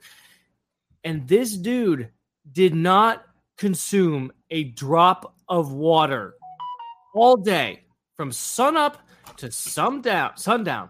This man did not drink a drop of water. All of us are drinking gallons of water, or, I think we would have passed out, had a heat stroke. Now, to be fair, all night long, he was up drinking water. He was hydrating all night up until the moment that the sun crested over. And then he was like, okay, I can't drink any water anymore. So he missed some sleep because he spent the night drinking water. But I mean, compare his discipline and his commitment to his anti-religion, to his demon that he worships. And that's who the Muslims worship, is a demon. They're all Satanists. Muslims his kick our commitment ass. to his demon was way, way more pronounced than anything I've ever seen from a Western Catholic. I mean, your point is well taken, Catholic Comedy. I don't think too many Western Catholics I know could go out into the wilderness of Quantico, Virginia for 100 degrees for 12 hours with 50 pounds on your back plus your gear, and not even drink water as part of a black fast. Right, and like nowadays they try to make it even easier, right? It's like, you know what? You can fast from TV. That's your fasting. It's like, no, it's not a fast. It's an abstinence. First off, fasting specifically relates to food, but people are like, you know what? It's okay. You'll find a priest that's like, yeah, you know what? Instead of giving up something, do something extra. You know, instead of giving up meat on Fridays, why don't you say a rosary every day? It's like, you should be saying a rosary every day. Well, why don't you say another rosary? Like, okay, but I should still be like, you still need to fast and abstain. It's important. It's part of conditioning your body. And we have such a problem with, like pornography addiction, right? And the best way really to get control over those lustful tendencies is to start with fasting. Because if you fast, you're controlling your body's basest desire, right? Which is the desire to eat, which is it's not a bad desire. It's a righteous desire. But if you can control your body's desire to eat, right, you can control any part of you, right? You can do anything if you can go 72 hours without eating, right? In a culture that we have right now where food is just everywhere, right? You can get food anywhere you want to at any point in time for a relatively cheap price. Bad food for you, terrible food, but you still can get food 24 hours a day, 7 days a week, right? And that's not always going to be the case, as you guys likely have thought to, like, with all the stuff that's going on. That's not always going to be the case. But if you're unable to just not eat for a couple days, you're not going to survive any sort of real conflict situation. Yeah, you know what? That's a very good point. And think about this: the universality of fasting. If you were living in a society today that no longer understands what it is to fast, it's a lot easier, right, to do things in common with other people. It's a lot easier to enter into prayer in common with other people, to live this understanding of what fasting is. Sometimes the context of understanding fasting happens around other people. You're striving together with other people, and it becomes easier. The burden becomes easier, and before you know it, your body has been conditioned. So today we're trying to do things alone. We're trying to do things. We go to work. No one else is fasting around us. You go to mass, or church on Sunday. People have different types of what quote unquote fasting is, as Catholic Comedy was just saying. It's harder to actually know where to start and how to move. Especially in the period of Lent. Through Lent, having this idea of fasting when everything is so vastly different now. So we're so confused thanks to the Novus Ordo world of what general fasting should be. And it paints it's more difficult for people now to actually fast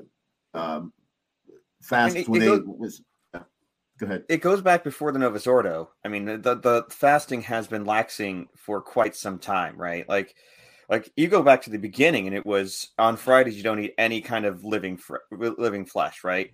That was it, right? And then you would fast on Fridays, and if you could eat Wednesday anything, and Friday actually, it was Wednesday and Friday, and if you could eat anything, it was going to be like salt bread, nothing that's going to be pleasing to the palate at all. If you've ever had like hardtack, basically that type of stuff. And then people are like, well, you know what? John the Baptist, he ate locust, so we should be able to eat locust. But what is shrimp? But shrimp is just locust of the sea. So nobody really ate locust because nobody wanted to. But they were like, you know what? Shrimp is basically sea locust, so we can eat shrimp and other shellfish. And then it went from shellfish to all things in the water. And even there's some traditions, even back in the day, that said you could eat birds because birds were created on the same day as fish, and therefore they're fish. And even today, it's like, oh, you can eat fish on Friday. And what's fish? Well, beaver, apparently, because it lives in the water. It's considered a fish. A gator, it's fish, right? But like those types of things have been going forward. And I understand in part the dispensation. Hold on. You can eat beaver is not the same thing as you can eat 2 or 3, 2.5 meals. Well, yeah, so in the Novus Ordo, like that's just not the same thing. Right. Like the reason nobody wants to eat beaver. The reason why the fasting was relaxed was because people in like the 1800s, the Industrial Revolution, you were working in a coal mine. You weren't working in the field. You were working in a coal mine, and if you were weakened at all, you could die. And so the bishops, in their like being charitable, were like, okay, you can have some small meals with you, right? You can have a couple small meals. You got to keep your strength up, and those meals can contain meat because you need the protein, you need the strength, but like that was the idea. And then we got out of the coal mines. Nobody works in the coal mine anymore, but we've kept the allowance. And some Catholics never fast, even on the days we're supposed to fast, or they're like never fast at all, even by the really loosest definition of fasting, the 2 collations and the 1 meal. Some Catholics still don't do any of that, right? They're not even like, we have such a low bar for fasting, and they're like, you know what? It's too much. It's too much for me. I have to have a full breakfast, a full lunch, and a full dinner, and then snacks in between. And then we wonder why there are so many people who have issues with sin, because if you can't fast, right, you're done. Like you can't expect someone to be able to control lust if they're not able to control hunger, right? So they have to start there. That's definitely true. It's definitely true. We've been going 2 hours. We do have to get to the unpopular opinions and the grifter segment in order to help us transition. Here's a fake dead body. We're going to use the at least 59 people killed, at least 149 people wounded. Those numbers are going to go up. There's just no question about that. I mean, you have fierce fighting in a number of locations around the country. You mentioned Chernobyl. Russian forces quickly overtaking that area. We understand they are still in control. The other thing that went down today that was of huge importance was Russian paratroopers went into an airfield 15 miles outside of Kyiv, and for a short period of time this afternoon. That's just post-death spasms, right? That's perfectly normal. That happens all the time. That guy is apparently he's ready for sainthood. He has resurrected, miraculously resurrected. So something's going on here. This is true. Okay, Catholic Comedy. You probably already know this. We do these unpopular opinions every week. The whole point is to say something that's objectively unpopular. Have you prepared one, or do I need to jump in? Because we only do 4 because we put out a poll on Twitter. You can only have 4. Okay. Come back to me. All right, I've got a couple in my brain, but I want to see what everybody else does first. Okay, we'll start with Ryan. Ryan, you lead us off with the unpopular opinions. Okay, so my unpopular opinion is that the sacrament of confirmation, the sacrament that brings out so many of the things implicitly present in baptism, strengthens you as a Catholic, makes you a soldier of Christ. This sacrament in the ancient church was given at infancy. when you were baptized. You would receive confirmation, and then you receive Holy Communion at infancy. And we know this for a number of reasons. One anecdotal reference to St. Cyprian mentions, that during the persecution, an infant that he gave communion to violently vomited up the communion because his wet nurse had taken him to a pagan sacrifice in order to get, to show that she had worshipped at the, with the pagans and whatnot, and to get out of being in trouble, right? So, but as the things develop, you have two different, splits in the way confirmation's administered.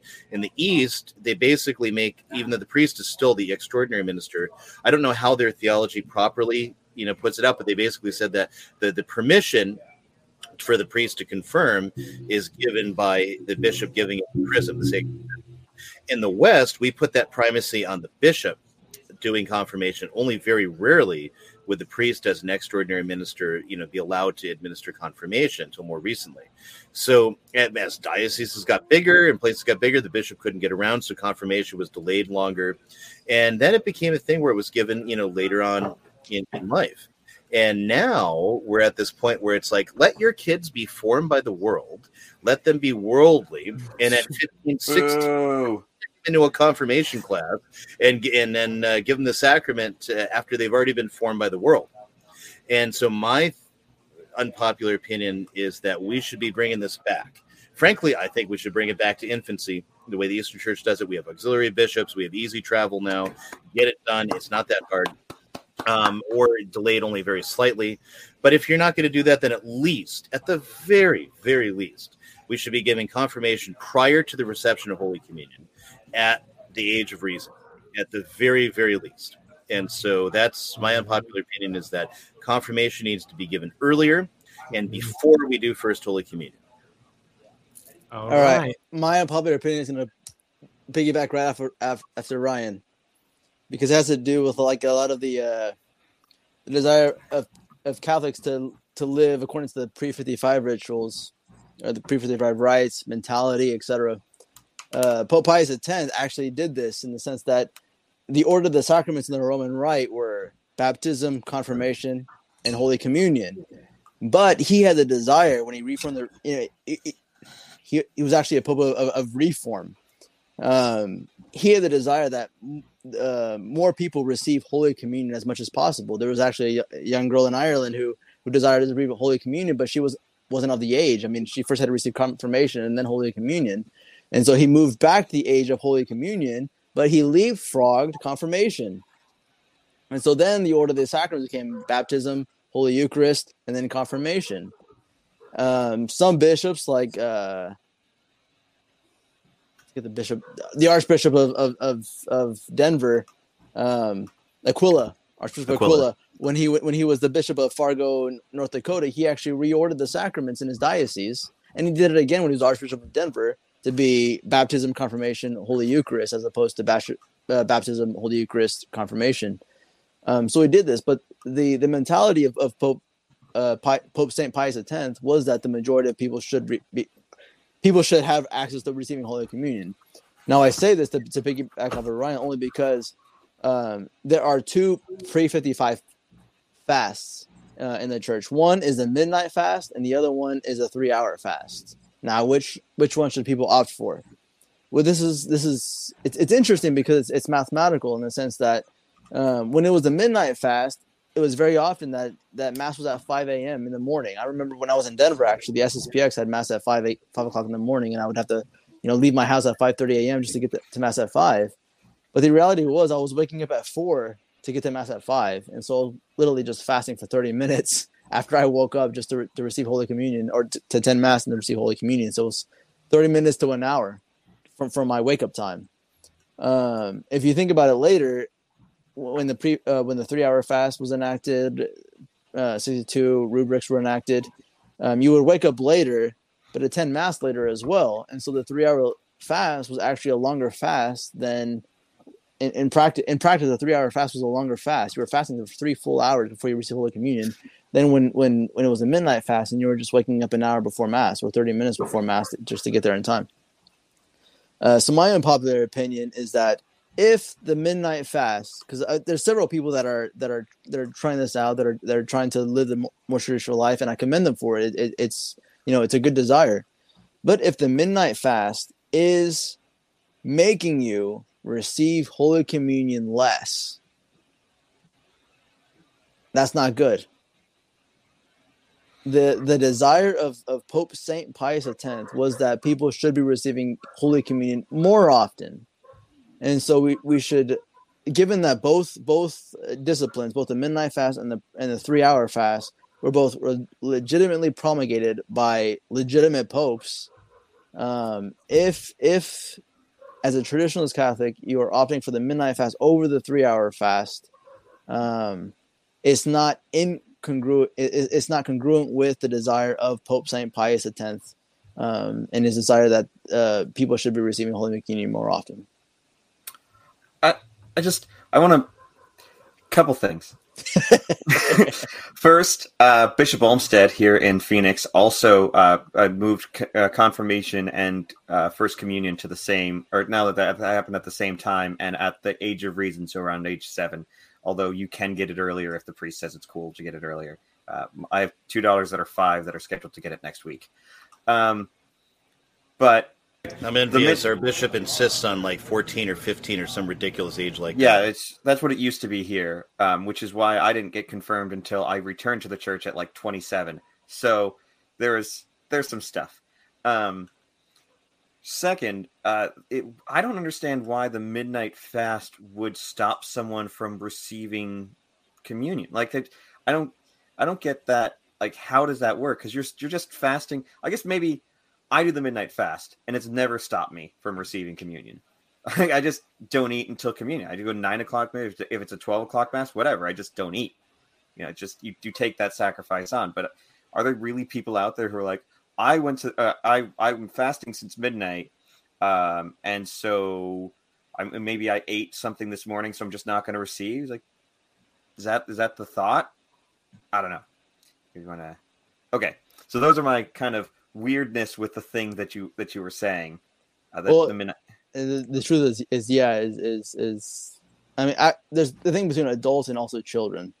Mm-hmm. And of course, the adults want to raise their children and converse with them because they don't want their kids asking their adults questions. And so, of course, children can't go long without eating in the morning. Like, they can't go to the 10 or 10:30, 11 high mass without eating a single bite because it's a midnight fast.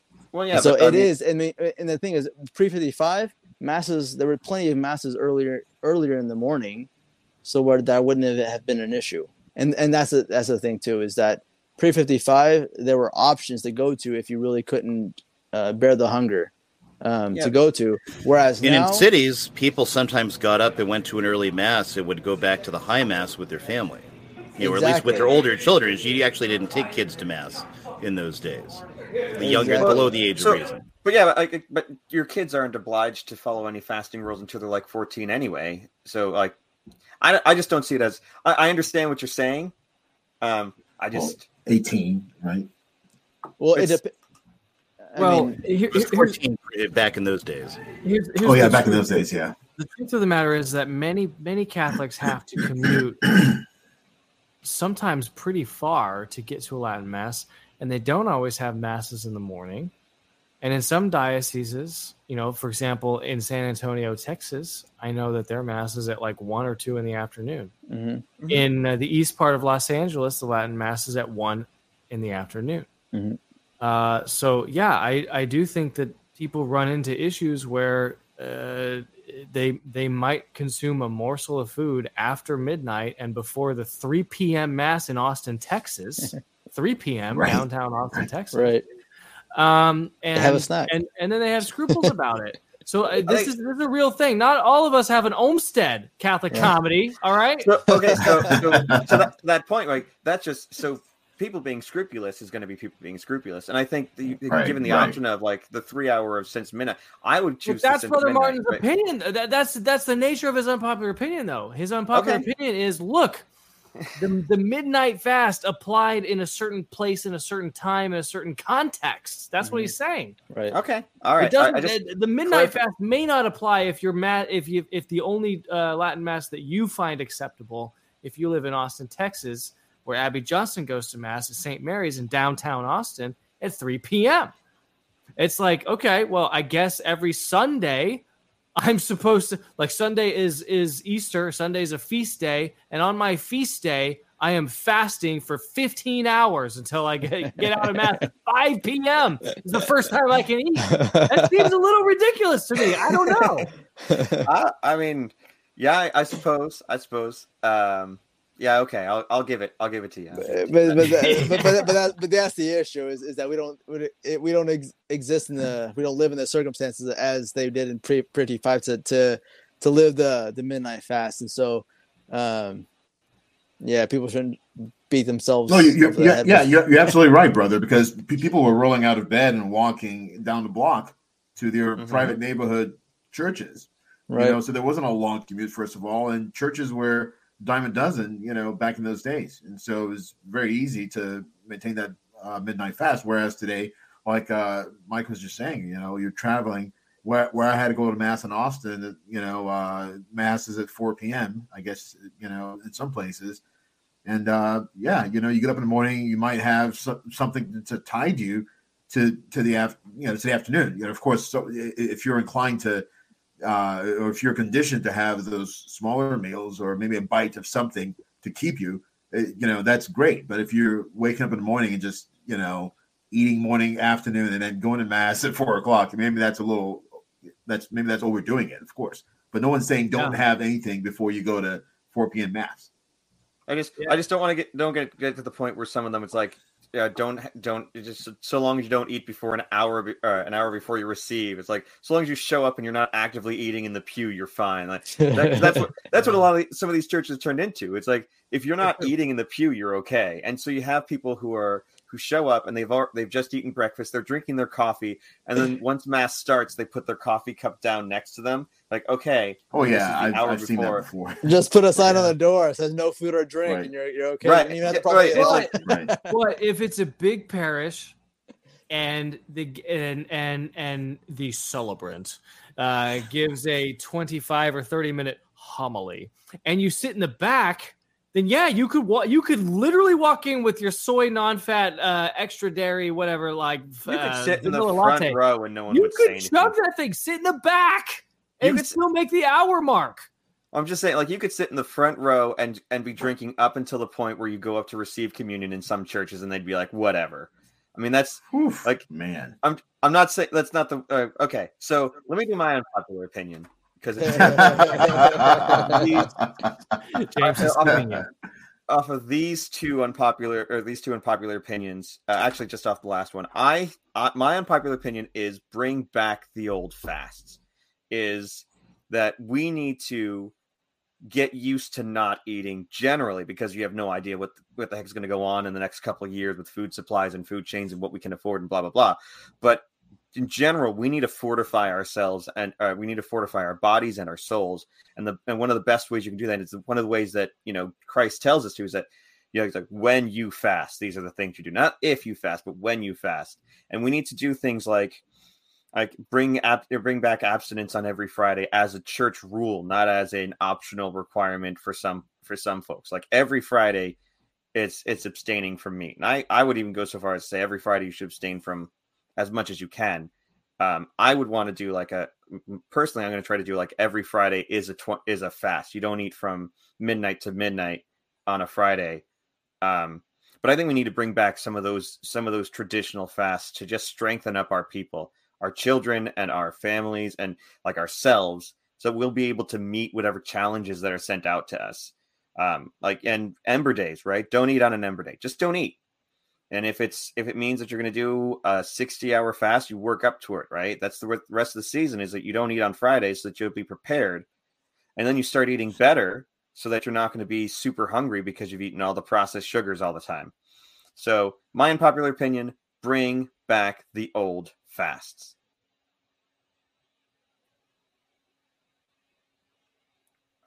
You're muted, Mike. Mike, you're muted. I'm so sorry. I was just saying, you're probably not going to win because it's not very unpopular what you said, but it's a great opinion. It's unpopular in the world. It's unpopular, and there are a lot of Catholic, not with your audience, but Catholics in general. So let me tell you what happened today. I work from home, and part of my helping take care of my mother is that she helps watch my kids as an excuse for me to give her money because she won't take money from me as charity. But so she made me lunch and she brought it to me, and I said, no, I'm fasting today. I can't eat. And so she took it away. And then she told my sister, who called her priest and asked if we were supposed to starve ourselves on Fridays. And the priest said, no, you get 2 small meals and one or 2 small meals and 1 large meal, so long as the 2 small meals don't equal up to a large meal. Who then sent me, like, they got a text of it, sent a screenshot to me saying, you shouldn't starve yourself on a Friday. Like, I wasn't starving myself. This is just a fast on, it's going to be like a 60 or 72 hour fast. It's not starvation. I'm fine. I could lose 40 pounds and be also fine. Like, this isn't going to kill me. I don't understand what the freak out is. Because that's, and that's from my family, who went to a priest to try to overrule my desire to have a fast because that's just how the Catholic culture is. Now, I'm not saying the people are here that are watching the rundown are of that ilk. I'm just saying that Catholic culture as a whole is of that ilk. Listen, the Catholic comedy, this is a normie-free zone. James, unpopular opinion. Very good. My popular opinion might be, let's see, this week, it should be regularize gender segregation in gymnasiums, in the gym. Ooh. How about that? Ooh, that's a gender good one. segregation. Yeah, I can't stand it. Not that I'm doing that now, but I hear people in their stories all the time, and it's frustrating. But it would just make things easier if people are going to the gym, if there's a door on the left for one sex and a door on the right for another sex. It just makes it easier. And guess what? You would have a lot more people feeling comfortable about going in there and perhaps wearing certain clothes that might be uncomfortable for them to wear with the other sex. It becomes a place where they're feeling more comfortable in their skin, so to speak. So I think this is something that it's a high time. We should get that regularized. You can get the normies on board in saying that women would feel less pressured by the presence of men in their gym. It's just that you'd have a harder time selling the fact that men get their own gym too. Wait a second. You get the normies on board by saying the word woman? Are you kidding me? How are you spelling that? With WYMYN. What's a woman? You're right. We'd ask. Guys, this is what we do at the end of the show with our remaining time together. Wait, but before you do that, we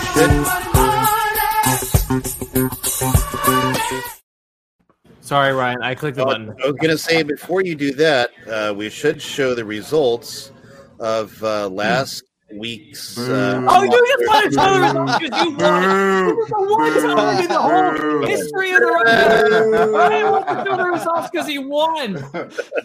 I want to recount. I want to recount because my unpopular opinion was literally the opposite of what you typed on Twitter. I didn't say yes, it was literally the opposite. I said if you sleep train your babies, they won't be good at math, and you said. My unpopular opinion was to sleep train your babies so that they are good at math. Oh, I was shocked. I don't know. I don't know. It sounded like you were saying bed sharing is what is. That's what I read it as. You said bed sharing is okay. Oh no! All right. Well, I typed up the unpopular week in our own chat. I know, and I ignored it. I know. So anyone that sees it before I put up the poll, say, "Hey, you got that wrong." That way, I'll put it up correctly next time. Oh my goodness! All right. First of all, Ignatian Examine is telling us how to spell women in the chat, and I'm bringing it on the screen. That's it. We should show the results every week. Mrs. C says that's a good habit. We shall. I'll make sure we start doing that. Yeah, good job. Yeah, good job, Ryan. Okay, fine. All right. Can we grift now?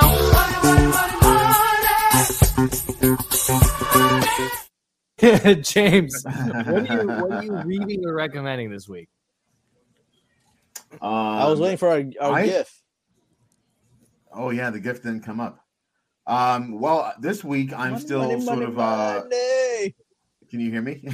Yeah. We're just being rude. Brother, James doesn't know. yeah, brother, you done? Brother Martin is just singing. Yeah, I know. Okay, Catholic Comedy, settle down, simmer down there. This week I'm not reading anything new. I'm still reading. I get my book. It's Victories of the Martyr, which I read on occasion. Victories of the Martyrs by St. Alphonsus de Liguori. I can't reach it from here to show you, but I'm sure Ryan has a copy on Viniatrix Press. You're not reading anything new this week? No.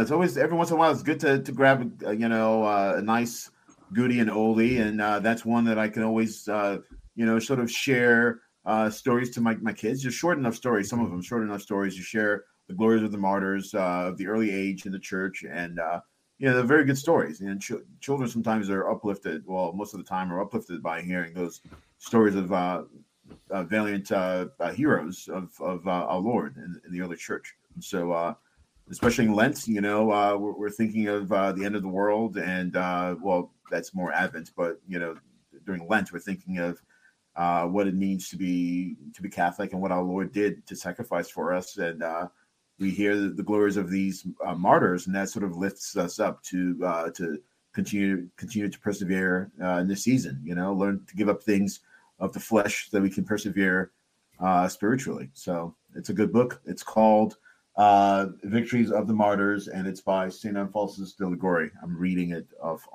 my bookshelf in the background. Most excellent. Brother Martin, grifting. www.elvissyndicus.com. All right. Sorry. www.elvissyndicus.com for all of our daily needs. As a community, a new monastic community up here in Western Missouri. I also have to grift our accountant, who's been very, very generous with us in helping the Obis St. Augustine, Matthew Pless, plese0916@gmail.com. He's been very generous to us. He's a faithful Catholic. He's on Twitter at Catholic Life, and very, very, very traditional. Very, very willing to help us out, and I'm sure he could use any of your support, and any of you who are in needing of taxes in about a month before they're due. So, my favorite time of year, Ryan. Speaking of taxes, I could use some grift to help me pay my thefts. That is my taxes, because I don't hold that taxation is theft absolutely, because the church does not hold that position. But I do believe firmly that the way it's done in the United States is, in fact, theft. So I didn't bring the books with me when I came over to the Cigar Lounge, but I will now that I have the. Last week I tried this and it was on a different tab and it didn't show up, or a different thing. So anyway, so we seeing this? We got it. Yep. Yes, all right. St. Joseph. So I got my copies in, and it's a fantastic, wonderful book. Fairly small. That the price there is showing the hardcover. That's weird. I'm gonna have to go and find out why it's only showing the hardcover. That would probably explain why I don't have any paperback sales. But I did sell through my case of a hardcover. I do have paperback, so I'll be fixing that pretty soon. But it's basically meditations and little historical bits in the life of St. Joseph for every day of the month of March. And we're somewhat through March, but I still got it. I'll be fixing the paperback thing pretty soon, tonight, actually, so you'll be able to get that. But anyway, just a wonderful book to pick up. And even if you get it, you can start on day one and finish in April. And then you'll have it to start on March 1st next year. And then next I have The Life of the Venerable Luis de Pont, or in Spanish, I don't know why it's francophone, but the Spanish is Luis de la Puente. He was a Jesuit in the 16th century, again, back when being a Jesuit was a good thing. And this is a really great biography of him and his spiritual life. It's great spiritual reading for Lent. And he wrote a number of spiritual treatises, which I'm working on seeing if any of them were in English that I can get back into print, because I don't have the time for a translation project. But he did do a few works that have not been translated. So when I get a good bit of money behind me. I'm going to find a good Spanish translator to work on that.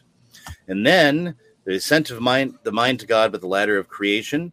Another excellent treatise by St. Robert Bellarmine, Doctor of the Church. Can't get wrong, all about how to distance yourself from worldly things, but at the same time use these basically the world around us, all of the beauties of nature, to help us get closer to God. So all of these works available at mediatrixpress.com, and help me continue to support my family, as well as get good books, for souls, for improving your spiritual life. Excellent. Catholic Comedy, what, if anything, can you...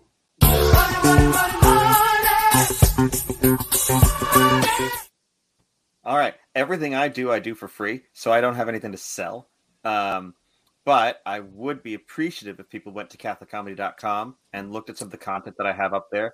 I need like 12 more followers or subscribers on my YouTube channel in order to be able to get a custom URL. It would be like youtube.com/channel/Catholic Comedy.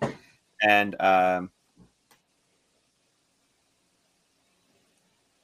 sorry, one of my kids was doing something on the intercom. So CatholicComedy.com I would appreciate it. You can also follow me at Catholic_comedy on Twitter. I also have a Gab and Gab TV if you're on Gab. So Catholic Comedy on Gab. And yeah, so that's kind of the stuff I do. It's every year we put on. Well, it's starting to be annual. I did it earlier this year, but we're going to be doing it again next year. Is the St. Philip Neri Festival here in Phoenix, Arizona area. It's in Mesa, Arizona, technically, where we get together and basically it's just a festival for everyone to have a great time. And we had Father Leo Paddling Hug and the Catholic Man Show come out this year, and we had a great turnout. About 500 people showed up for it. And so what I would want to say is that if you want to throw your own St. Philip Neri Festival, you contact me and I will be more than helpful to help you, or more than willing to help you get something like that off the ground, because this is part of the whole idea of bringing people together within your community. Is you start off by getting everyone together. It would be separate from the diocese, although we do have a diocesan blessing. We made sure we got a blessing from the bishop, but it's not from any particular parish or for any particular parish. It's just a bunch of Catholics in your area getting together to have a good time. So that's kind of I guess that's my grift. I'm also currently reading the Life of St. Philip Neri, which is a nice little book, and I just picked up this book of Dominion by Father Ripperger. And if you can't read it, you can at least use it to bludgeon any demons that try to attack you, because this is thick and full of information. So I'm starting to read this, but I'm also reading the Life of St. Philip Neri. It's this little book that my wife got me for Christmas, and it's actually really good. And learning about the saints. And if you enjoy daily mass, you can thank St. Philip Neri for it, because he was a stickler for making sure that there was mass every single day and that priests said mass every day. So very cool. Excellent. Well, that was a good grift. Hey, this week, I don't do this very often. In fact, I go weeks without talking about it, but many of you know that I am in litigation with Church Militant. And I just want to remind everyone that if you have the opportunity to donate to my legal defense fund at givesendgo.com/defeatcmtv, I'd be most grateful for that. The lawsuit is becoming very expensive, and Church Militant has acknowledged that. In fact, they've laughed about it. They've snickered about it in public. They've said publicly on Twitter that I can't afford this lawsuit. Well, that's true, because they got me fired from my job. A lot of you maybe don't know that. They contacted my business partners and pressured them into firing me, making veiled threats that they would out my business partners as traditional Catholics.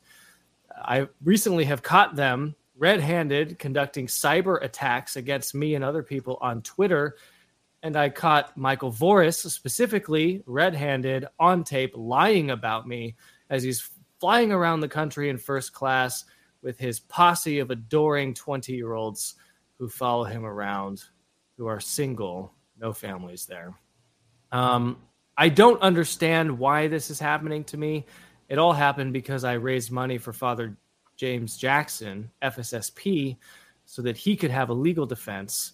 Christine Niles at Church Militant emailed me specifically that she didn't want Father Jackson to have one single penny. That's a direct quote. She said, not one penny for Father Jackson's legal defense. I don't know why she, as an attorney, would want to deprive a man of his legal defense, or why she would deny him the presumption of innocence or his absolute right to maintain his silence, and his silence not be used or implied as his guilt. But she has done those things on Twitter. She has convicted him of the heinous crimes that he is accused of.